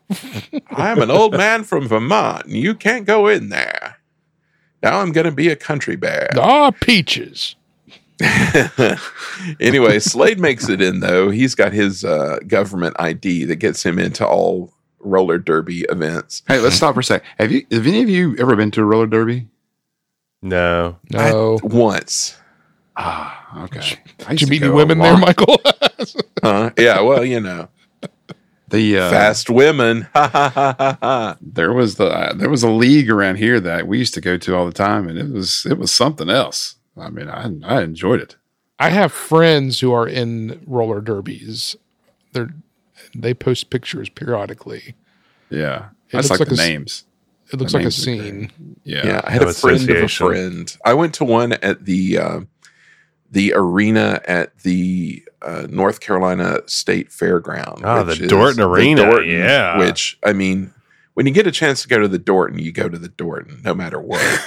It's like the official, like, Epcot stadium. It's like arena. the Walt's Epcot. That is. Walt's Epcot, yeah, totally. Yeah, the local team here was the Blue Ridge Roller Girls. And I bet those were fun. It was fantastic. And each girl had a name that was like kind of, it was a play on words. And I think my favorite one was, it was not Princess Leia, but Princess Sleia. I thought that was pretty good. Yeah, it was good times though. Oh, those Blue Ridge Growls. Yeah, so, we barge in. We got a roller derby match going on. Slade's with the dog catcher who has an enormous net. It's Great. like the biggest butterfly net ever made. Love it. It's very cartoony. Weirdly, though, not the same dog catchers as before. But oh well. must not have been available that day. Wilby ducks into the ladies' dressing room while the roller match continues. Slade and his goons, they're looking everywhere for Wilby. Finally, Slade's like, check the dressing room. So they start to go into the dressing rooms. As Wilby comes out of the dressing rooms, he's still in dog form, of course, but is now dressed up in a roller derby outfit. Why would this be the solution? Don't know. Seems like you're getting yourself in further instead of getting yourself further Does out. seem that way. Yeah. You're just like digging that hole deeper, Wilby. So yes, we've got a person in a dog suit in a roller derby suit. Yeah. It was Jumps disturbing. into the track. A very lithe person in a dog suit and a roller derby suit. We get some really amazing blue screen close-ups of the Shaggy dog, actual dog, face on of it skating around the track. But mercifully, this sequence is very short-lived. Wilby gets sent flying off the roller derby track, skates right out of the building and into the ice cream truck. Now, there were things I would think of when I thought of this movie and things that stuck in my head. One was the repeated awkward stuff at Harry's bar with like the trying to get the dog to talk and sing. The other was roller derby and the pie stuff too. I thought the roller derby thing would go on for like 50 minutes, but it is, as I said, mercifully short. Right. They're like, get in, get out. Thank you. Should have taken their cues from this movie when they wrote Gus then. Yeah, it's true. Exactly. Or just make a movie about a roller derby playing dog and go all in. Anyway, Tim's giving chase to Wilby. Wilby drives off in the ice cream truck. Tim manages to jump in the back, and he is still talking about how profitable it would be to have a dog that can roller skate. Like, you didn't tell me you could skate. I mean, what? Hey, we'll make a lot of money off of your skating. Cops and the dog catcher are all giving chase. They've got a tail. Wilby has Tim start checking ice cream and stuff out the back of the truck. Gotta have the chase for the bingo card. Gotta have the chase. We get some nice car skidding out of it. Cop cars all wreck as Wilby escapes through the night. Eventually, the ice cream truck gets stuck kind of in a park. We got to say also the skidding made me think, the shots of the car with whatever they have on the driver, the dog outfit is just horrifying. It's like weird Halloween material, and I don't even understand what it's supposed to be. It's truly scary stuff. I was going to ask this a little bit later, but I mean, is there a history behind this outfit? Is there anything else we know about Not that it? I know of, but Why they went this direction instead of something else? I don't know. Difficult to say. Yeah. So this would have been a good time for them to ride by Harry's bar and have him like closing up. Yeah, and see it. He does a take. And he maybe See, has a if Walt beer in was- his hand or something. And he pours the beer out and says, If Walt was still around, that would definitely happen. Yeah, absolutely. Or he's pouring a beer and then he forgets to turn it off. Yeah, and just the keeps going. tap Yeah. just There spills we and go. keeps pouring. Hey!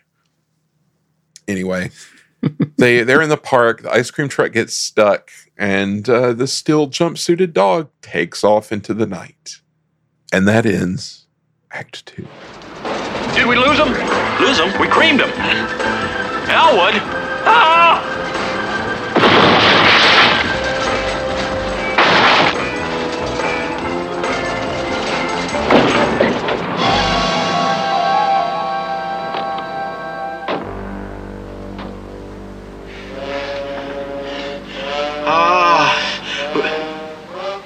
Elwood? You're not going to run away again, are you? Sorry, Tim. I've got a better chance on Paul. Elwood!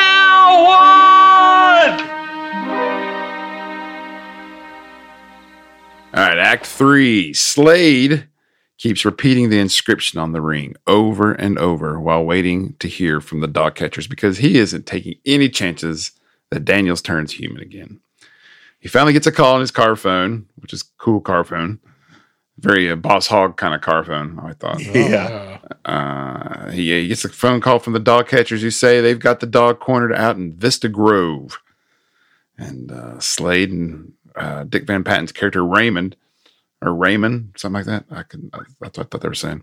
They arrived to find the dog catchers along with a very large police presence. To have a How about like misuse of county funds here? Almost felt like the Blues Brothers scene there. I mean, yeah, it really did. And they've treated the dog, and that poor dog looks miserable up in that tree. But Slade walks up to the tree and tells Daniels that he'll give him one last chance to drop out of the race. But Daniels is in the race until the end. I think it's funny that they're like, hold on, let me go talk to the dog before we do anything. Like, what are the other people supposed to think? Right. I know. I said, what are all the cops thinking? It's like, I'm going to go negotiate with the dog. the lighting on that was so, I mean, it felt maybe uncomfortable for some reason. Yes. Yeah, it was really extra, this lighting. I said, this weird, moody shot of the tree dog. Very weird. It's almost had a horror movie kind of look to it. Yeah. But They backlit the fool out of Slade there, too. I mean, Yeah, they did. It reminded me of the scene in, I guess it was Herbie Rides Again, where he has the dream about getting chased by like the werewolf Herbie or whatever. Yes, Same vibe. Well, Slade, of course, doesn't like that Daniels, doesn't accept his offer, and he orders the dog catchers to shoot the dog out of the tree using the tranquilizer gun. Unfortunately for Slade, though, the two bozo dog catchers struggle to get the gun to work, but when they do, they end up shooting Slade right in the backside. Ha ha.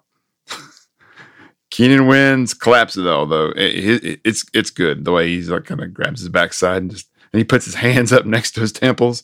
He's like, Yeah, he sells it. But of course, then you have Dick Van Patten over there just making faces and all the reaction shots.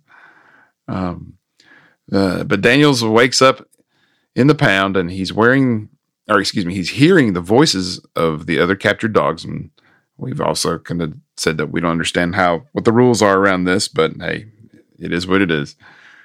But how did they catch him though? Because they shot Slade with the dart. I mean, I guess they could have had another dart, but they like leave out that part. That's funny. I didn't even question that. I just was like, okay. Yeah, I didn't either. I just thought, okay, the scene's over. Because they're like, oh, he wakes up and it's like he's been drugged.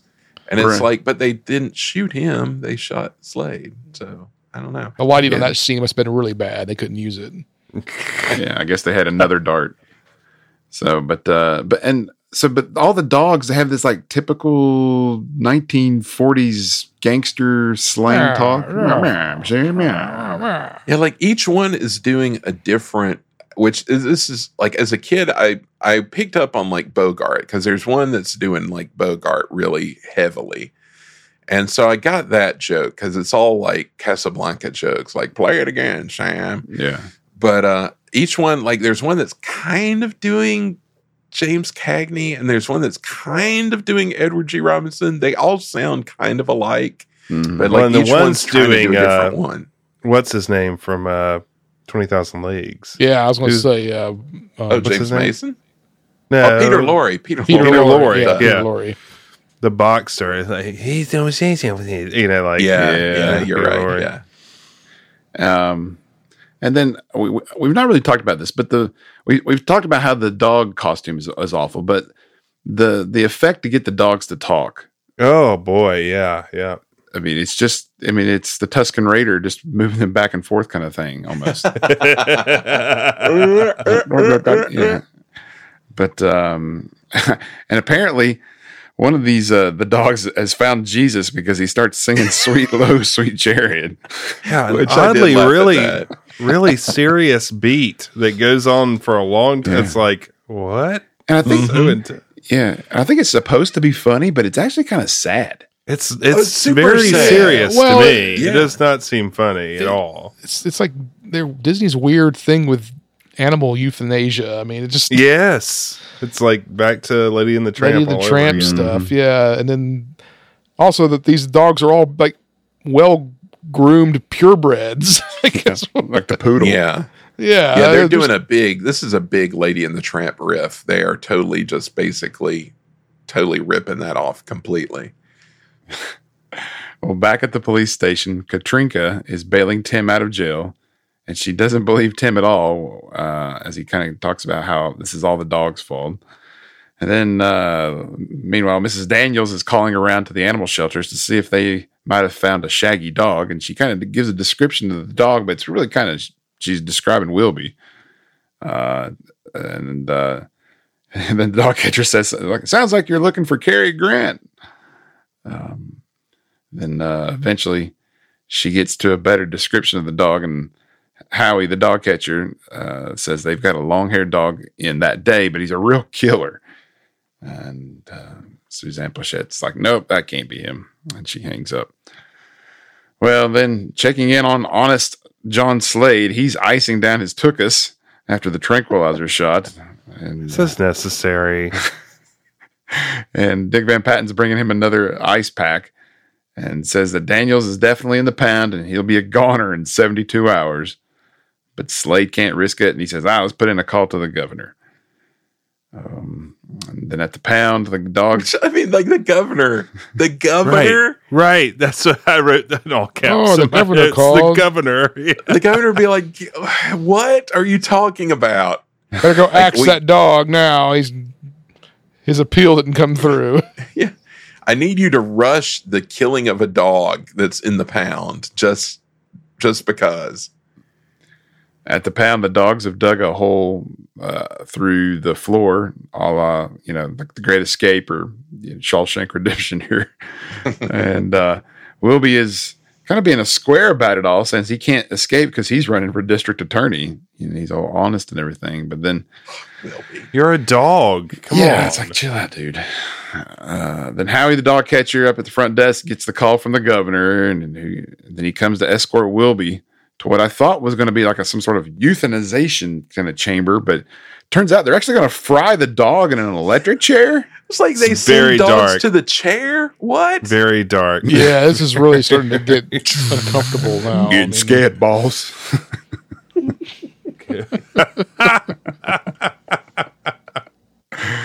Oh, boy. Yeah. Oh, boy. But Wilby's not going to go out like that. He starts talking and tells the shocked dog catcher to sit and stay. And he lifts a key from his pocket. And then he goes and to release all the other captured dogs, which of course he does. And then they head out through the tunnel that they've dug. The other dog catcher, Sheldon, returns and finds his colleague frozen in a stay position. And when he asks what he's up to, Howie says the big dog told him to sit and stay. Okay.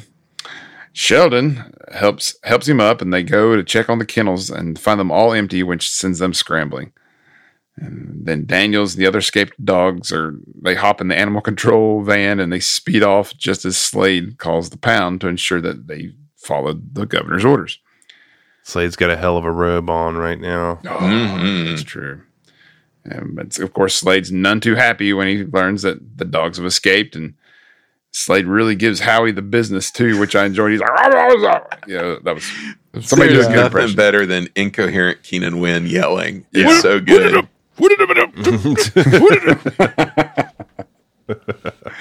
that's good.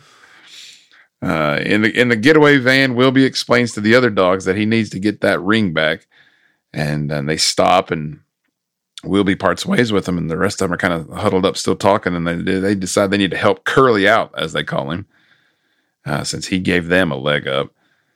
So at this point, we feel like we've not seen the last of these dogs. Mm-hmm. Well, Wilby's returning home, but decides for some reason to take a path through the Admiral's flower bed.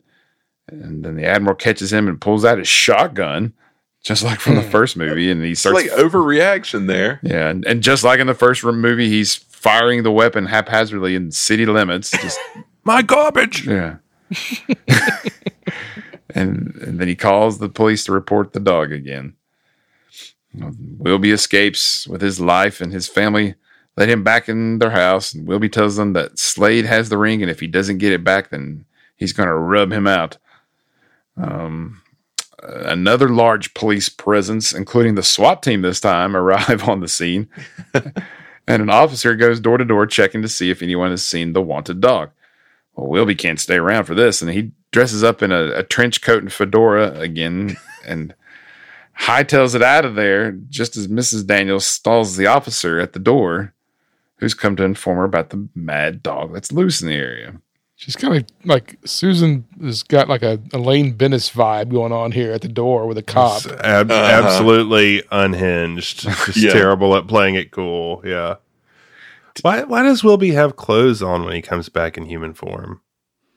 I was thinking that too. It's like he takes the clothes with him to wherever he goes. Thankfully. Right. Maybe we need to figure out the rules for this.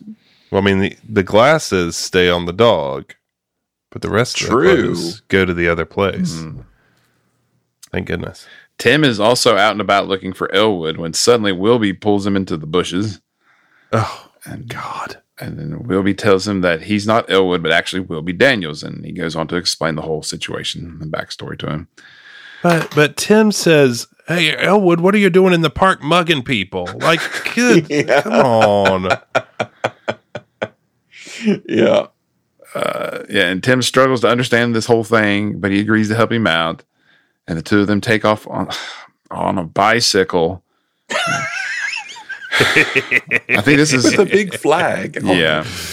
Oh, the prototypical 70s bicycle with the flag.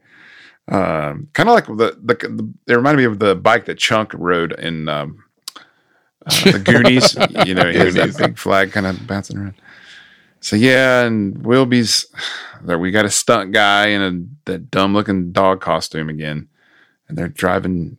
Tim's on the handlebars, and the stunt dog's driving the bike, and Brian sees them, and he decides to follow them on his skateboard. But then later that evening, Slade has recovered from his earlier mishap, and he's still repeating the ring inscription over and over when his doorbell rings, and it's Tim at the door, this time with a cigarette hanging off his lip, doing his best impression of a tough guy, and this genuinely cracked me up. What about you guys? Yeah. Oh, very. He's got that Dan Aykroyd droopy cigarette thing just to a T. You're off the gravy train. Yeah. No more gravy. There are lots of like random things I remember from this movie that I didn't remember were from this movie. And this line is one of them. Like, that's one that I will think of from time to time, but I couldn't have told you it was from this movie. Mm-hmm. But you're off the gravy train. Yeah, he tells Slade that Fast Eddie says that he's off the gravy train. No more gravy. Then he leaves. And, I think the day you guys tell me that I'm off the podcast, you're going to do something like this. Like you're off the gravy train. Todd will call you and tell you that. That's it. You're off the gravy train. Off the gravy train. He and Wilby, Tim, that is, and Wilby ride off again on the bicycle, but this time they're headed to Rorschach's warehouse to see if they can catch Slade and Fast Eddie red-handed. Down at the warehouse, Wilby and Tim climb a large hopper to the roof to find a way to sneak in. And it's a pretty dangerous way to get in, don't you guys think? I mean, because they're so high when this was happening, very dangerous. When this was happening, I was like, have I seen this movie more times than I've seen The Shaggy Dog? It's possible. It's possible, yeah. Because it just all depended on what we had on tape at home. Yeah. But man, a lot of times have I watched this movie. It's just all this stuff. The director went with this weird high angle here too, with Tim. Yeah, that was weird. Like zoomed in on Tim. I felt like they used the zoom lens, and it was all shaky. Like I couldn't keep it steady. Yeah, like grainy. Mm-hmm. Yeah. Tim Conway's doing his best, physical comedy. Being scared of heights and all that kind of stuff. Then Brian shows up, old Dead Eyes, and he jumps the fence as if he's done that many times. Hey guys, what you doing up there? Hey, we breaking in. I'll break in. And he crosses over the hopper as well onto the roof of the warehouse. And they all three enter through an open window, and they start climbing down to the floor of the warehouse on these large stacks of boxes of stolen items and furniture. I want to go back and ask a question here because so the kid reads the line here when Wilby scolds him for showing up. He's like, well, you should have sent me to obedience school when I was 2. And I mean, is it the dialogue or is it the kid and his horrible delivery? It's the kid. It's both. It's the kid. Because, I don't know. I think that could have been a fun, like a passable zing, but the kid is just blah. Any more on that, Robert? That's I mean, you did another line earlier about Ren 1010 that was the same kind of thing. That he just sort of was like, Ren 1010 would have done that too. I'm like, jeez. So animal actors and kid actors, you're just not a fan.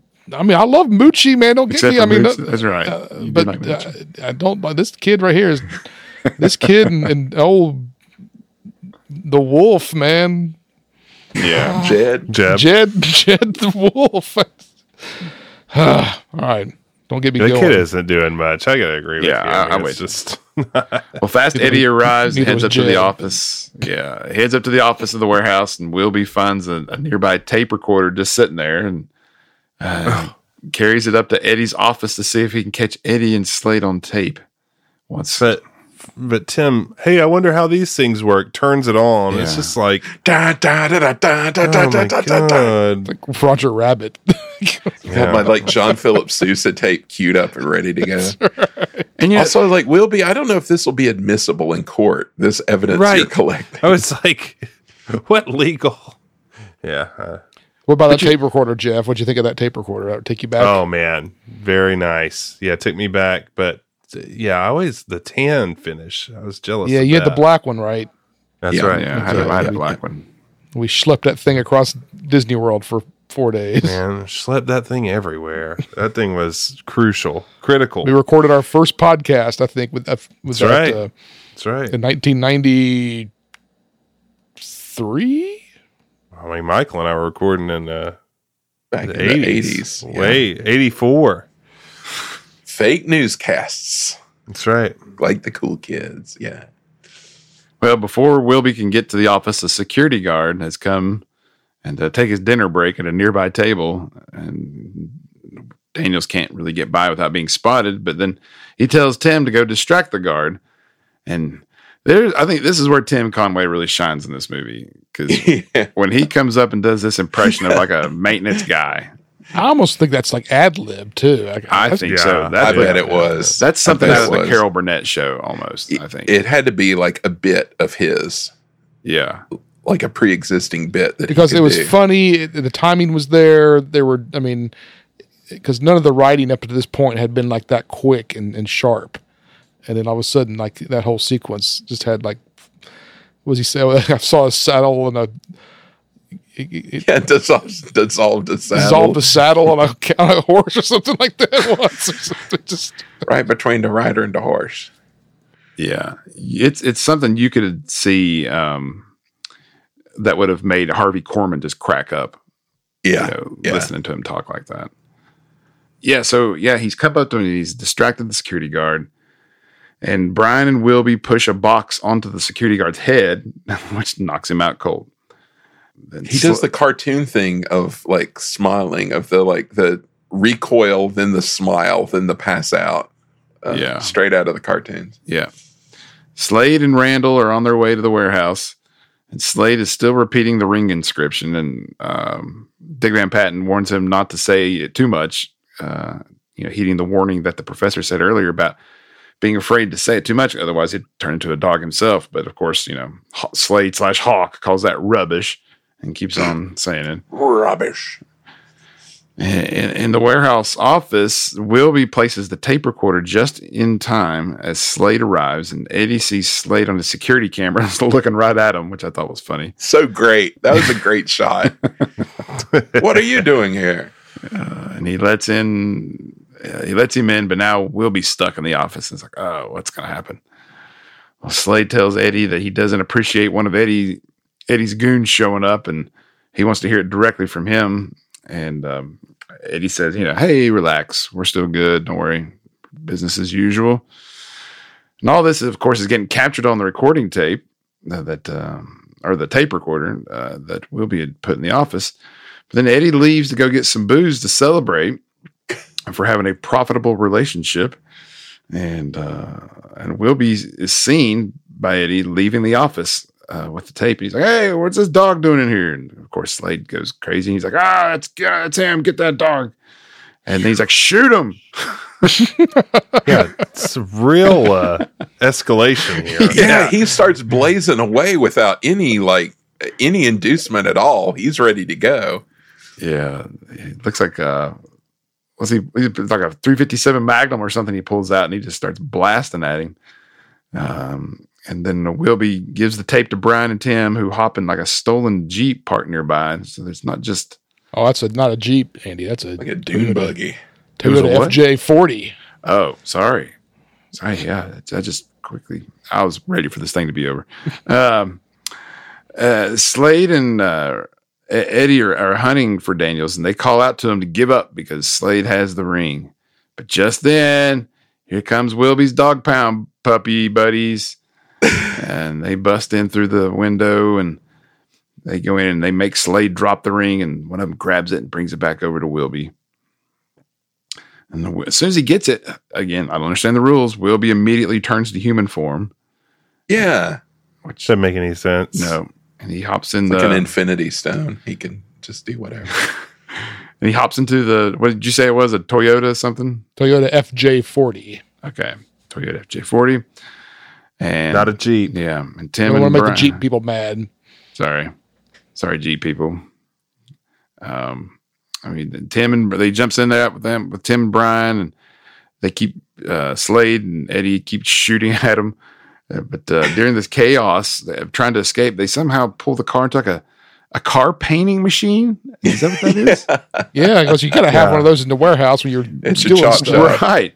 And then it paints them like this orange color, this General Lee orange color. And then they drive through a pallet of feathers that also just happens to be in the warehouse. They should have gone through pointless. A sheet of glass, some guy walking by with it. Yeah. Truly pointless. Yeah, there's already been a chase. There's already been one. Yeah. Like, what are we doing? It gives them all that furry, shaggy-ish look. A movie of twos. Yeah. That's what the rule of twos. Yeah. The famous rule of twos. Thanks, Dante. Dick Van Patten is chasing after them in his car with Slade in the back seat, and they run through a red light. And this catches the attention of a nearby police cruiser who also starts, joins in the pursuit. And the officer pulls the car over and asks Randall for his license. And Randall's like, because Slade tells him, he's like, tell them who I am, and we're on official business. And so that's what Dick Van Patten does. And then the officer kind of looks in the back seat, but it's not District Attorney Honest John Slade, but instead it's a bulldog with a cigar in his mouth holding a briefcase. Guys, he turned into a dog. What? He said that curse too much, guys. Yeah, never saw that coming. Dick Van Patten knew. Dick Van Patten was all up on it. He did. He tried to warn him. So did Professor Plumcut's apprentice. Mm-hmm. Finally, Tim and Brian and Wilby arrive back at the Daniels home in the painted, feathered. And Too bad their tape machine's destroyed. Yeah, you'd think, but he hands it to the police officer who was still there from earlier to warn them about the mad dog. And there's a messy but happy reunion with Suzanne Plachette as they realize that their troubles are over. And then sometime later, Tim and Katrinka are sitting on a park bench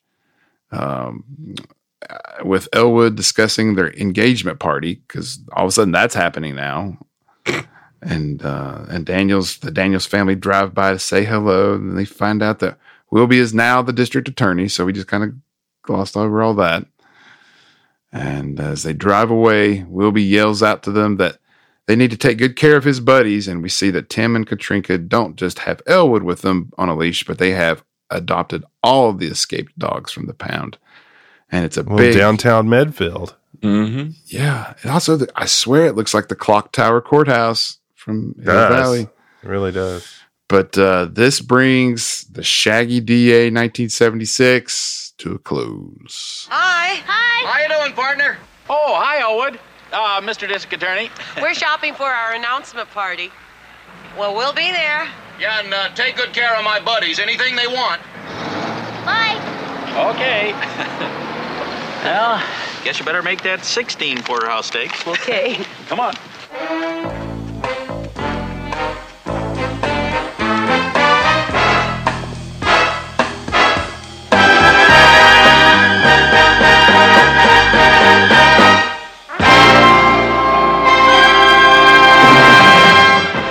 Whew, Thank goodness. A little bit of trivia here. When they were driving around, there was that cool little mid-century coffee shop. Yes. And I looked that up. You're right, Michael. It was in Glendale. It was where the Grand Central Bowl, it was like a bowling alley, used for the bowling alley exterior in Pulp Fiction. That's right. And later became an Imagineering office. And an Imagineering office. So there you go. Still there. So I got to go add that to my list when I'm in Glendale. And it's right there on the fall. corner as you turn to go down to 1401. It's right there on the corner. Excited to see that. Otherwise, man, that movie, that got really rough really quick. But you're right, Andy. I think there's pockets there. I found the pipe fight to be kind of humorous at times, and certainly the punch scene really got me laughing. I found it interesting that like the stuff that stood out in my mind, like the pie fight and like the roller derby, the pie fight really didn't go on very long. It really didn't. You're right. Like it didn't wear out its welcome. But it was other stuff that wore out its welcome because they did it like twice. Yeah. Like the singing in the bar and stuff like that. It's like, we don't need to keep going back to that. But some of the stuff, they didn't overdo it like I remembered them overdoing it. So. Well, they didn't overdo it like time-wise. It didn't go on for time, but it was just over the top. It was that's true. Too many of them. Yeah. But, I mean, what do you expect from the writers of, I just keep thinking about Flying Oddball. about the Gus scene or the Ralph scene in Gus and how and how long that went on. Yeah. Speaking of that, there was some weird, like when Elwood or Wilby was driving around Tim Conway, it really triggered my PTSD for that. Like when the mustard and ketchup were going on, when Tim Conway, it got a little like sensual almost. That's right. He was having that in the car, like, oh no. I forgot about that. What is this gear of Tim Conway? I don't like it. I want it to go away. Maybe we need to re-record that one with Michael so he can he can take part in it. Yeah, that's right. The grocery fetish, Tim Conway. Okay, well, we need to rate this thing. We're bringing back the ratings, season 4. And we're going to do it using our special grading scale. What's our rubric for tonight, Robert? Well, since old Tim, the ice cream man, was such a prominent player in this movie, and he had so many flavors, we're going to pick the one that sort of jumped out at us all, and I think that would have been the tomato licorice. So it'll be cups of tomato licorice ice cream. Don't mind if I do. I bet some place in Brooklyn's probably selling tomato licorice ice cream for like $20 a pop. Probably. Yeah. Well, let's go. Let's sell our own. How many cups of tomato licorice ice cream are we selling for the plot and writing on the Shaggy DA, Michael? That's a good question. I've had problems watching this and that in knowing what I was going to rate it, because I thought it was better than I remembered it being. Like I was worried it was going to be really like super painful, but it was just kind of silly. This is where I wish we had half scores. I'd give it like a 2.5, but I don't find really any fault in the writing, I guess. I'll give it a 3, a very, very low 3. I'm going to follow that. I'm going to say a 2. I love the setup. The setup is good. The pitch is good. Continuing this movie with Wilby as grown up, but the silliness just got to me too much in this one. For some reason, it just becomes all silly. And when they start repeating gags, that became just like, hard to watch. Hard to watch for me. So 2 for me. And Andy, what about you? Yeah, I said earlier that the concept of, you've got this DA that's gone bad here, all of that was intriguing. So that keeps it from going to a 1, but you're right. Just the rest of it just is not strong at all. And so I'm going to give it a 2 as well. And we'll end up with Robert. How many cups of tomato licorice do you think this thing's going to make? It's a strong 2. I say that because strong 2. I don't, almost a 3 maybe, but I can't go to a 3 because there were many times where, as you all, the silliness just got to be too much, but there were still some of Tim Conway's stuff made me laugh, so it was a 2. All right, we're going to casting and acting. Andy, what do you say? What you just said, Robert, about what Tim was doing. I think it was more of his performance than the writing itself. I can't give it a 5, and I think Brian. I'm going to just ignore Brian, and I'm going to give it a 4. I thought all the main actors all did a really good job, and enjoyed each one, minus Brian. I agree with you, and I think I too would credit Tim Conway more than the writing for him because even Keenan Wynn, his writing was very good. Yeah, I mean, what a great cast! I would almost give it a 5. I would say strong 4 for this because it's just full of everybody who's in it. Save Brian, very good. Robert. Yeah, I mean Brian's the only thing there that rubs me the wrong way. I might go a little lower because of that. I don't know. I'll stay. I guess I'll stay with the crowd and go with a 4 as well. But how did the dog acting? How would you grade that? Yeah.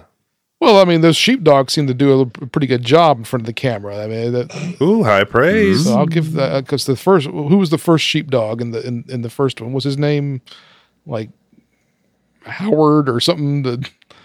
Harvey or he blew my mind. That dog was just going for it. But so oh man. You guys pile on me all the time on this, man. I think we need to have a spin-off podcast that just you go strong about the dog actors, man. Yeah, it's just about dog or animal actors. I think. Yeah. Michael, what about you? Can I get a 5 from you? No, you get a 4. Brian brings it down, and I mean, just from the sheer casting standpoint, I mean, like every role had that guy or that woman in it, and I just love like the character actors of this period that get just loaded into every role. It's a lot of fun, and it's hard to beat like Dean Jones, Suzanne Pleshette, and Keenan Wynn at the top of your bill there. So yeah, I'll give it a 4. All right. Well, I'm going to throw production value right back to Andy because I know Andy's got some thoughts. What do you give it? I know I can't go lower than a 1, so I'm going to have to give it a 1 because it is god awful. All the effects, I thought they were all terrible. The music was fine. I thought that's the only thing that keeps it from being a 0 is the music. So 1 for me. Okay, Michael. I don't know. I'll give it a 2. I mean, it's hard when you have talking dogs and the technology they had at the time. They were very limited in what they could do, but there was a lot of stuff that was kind of rough. So I'll just give it a 2. I will also give it a 2, a very low 2, but I'm just giving it the bump because of the usage of the backlot, which I always enjoy. A sentimental 2, but I do want to give it a 1. It was worse than I remembered. Yeah. Movie, like Michael said, probably better than I remembered. The production value worse. And Robert. Yeah, it's going to be a 2, and I'll focus more like on the production itself, some of the angles they picked, the lighting they chose, the lenses they were using. It all just they were just jarring at times, and I'd see it and just go, "Ugh, what were they thinking there?" And that's but some of the bad production stuff made me laugh though because it was so bad. So that kind of made me entertained. It's kind of weird. That kind of coming around full circle again, because certainly the whole sequence with the punching the guy and then jumping out the window, clearly somebody in a suit, but I just thought that was hysterical. I just thought that was really funny. And then some of the other stuff, like when he's climbing into the roller derby and just like, so, but yeah, 2. All right, and we're going to end up with entertainment value. I'll start this one off, and this is very hard because, again, we're reaching into letting Andy see the code of what we like versus what we're sentimental about versus what we like watching because it's bad. This one is a real nexus for that. It's, but I have to say, this one started out, I was like, man, this is going to be like a 5, because everything was like either, clever or a good setup or just like stuff I remembered or funny to me in a way that's like bad.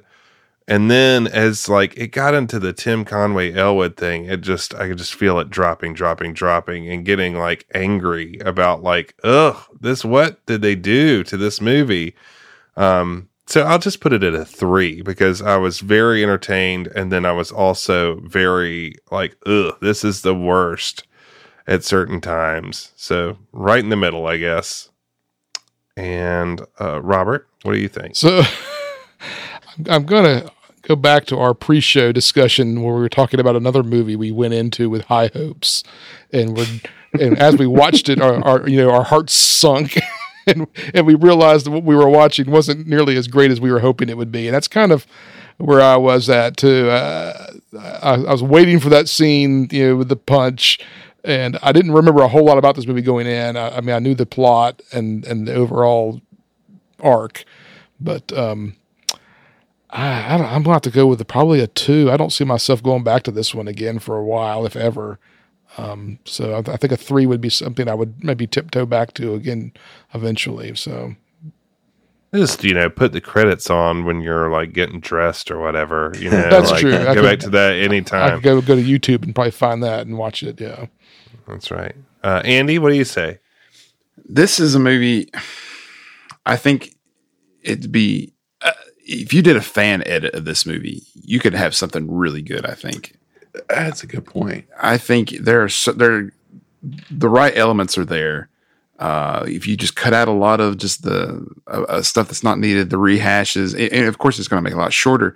And even just somebody that could do a little bit better job with like Adobe After Effects, you could have I think a very entertaining 45 minutes. But I could not get into this movie at all. It's not a 1 for me, but it's definitely not a 3. So I'm going to go with a 2. There were moments, again, Tim Conway, when he did some of his things, I really enjoyed that. Of course, love Keenan Wynn. And then, as you said, the dog punch, just the ridiculousness of that really lives in legend. That was great. So it's going to be a 2 for me. Okay, and Michael, what do you say? It's so hard because, I mean, I did enjoy it more than I thought I was going to enjoy it based on my memories. Like I said, a lot of things that I thought would be like really slow and painful were actually quicker in the actual movie. I mean, all the criticisms that people have made are totally, totally, totally valid, but I'm going to give it the lowest 3 imaginable. The lowest 3 you can have without being a 2. All right.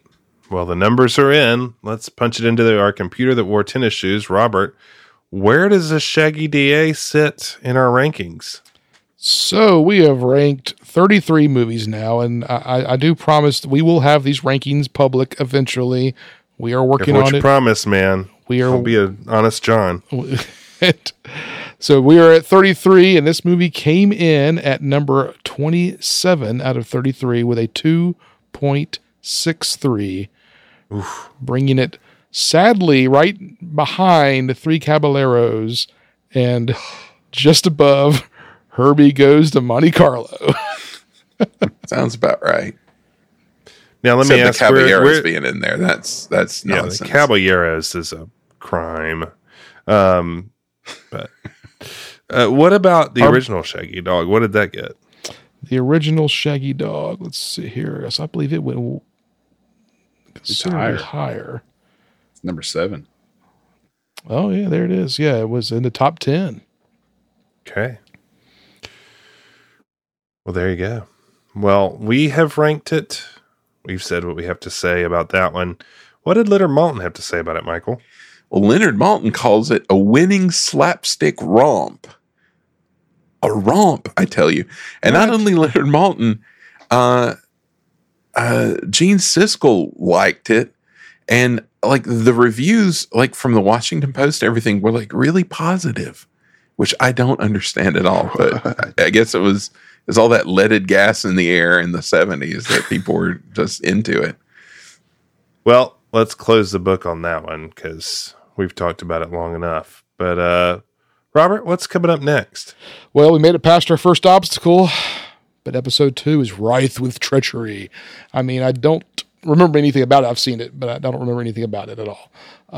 And we teased it last week, and it is Escape to Witch Mountain. Not which as in which mountain should we escape to, but witch as in pointy hats and broomsticks. And we typically do something in the sci-fi realm with our second episode, and this one certainly has some sci-fi elements in it, as I recall. Maybe not as overt as Tron or the Black Hole, but it's there. So I'm gonna have a quick question to our Crawford team. How happy or sad will Andy be with the special effects in this movie? I think they won't register compared to what we have just witnessed. Yeah, agreed. But they really registered to us when we were little. I mean, that's the one thing I really remember from this film is the Winnebago. Yeah, sorry, same. Spoiler alert. Same. Well, let's ask our listeners, what do you think will be Andy's reaction to Escape to Witch Mountain, particularly the special effects? Why don't you tell us on social media at Medfield Film or at our email address info@medfieldfilm.com. Is your small suburban town overrun with crime? Do you suspect that the district attorney is on the take? Well, do what anyone would do and clean up your town. Run for district attorney, just like Willoughby Daniels. Guys, did you see his campaign signs, though? Whew. Did you see his car banners? Did you see those flyers he was handing out at Medfield Market? Sad, really.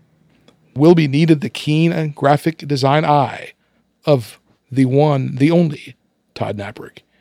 Todd. You think he stood a chance against honest John Slade had he not exposed his involvement in small town rackets? Not likely. He would have been eaten up at the polls if he hadn't have beaten him in that way. Those campaign signs with a single green bar and an awkward picture of Willoughby on it, Todd would have made him look good, spruced that whole campaign up with some flash and pizzazz. Don't leave it to chance that you'll be able to expose your opponent's misdeeds and cruise on to victory. Get Todd in your corner. He'll brand your campaign for you, and people will remember your name on Election Day. You'll find Todd at bindandgraphics.com. And where else could you find him, Jeff? Well, upward!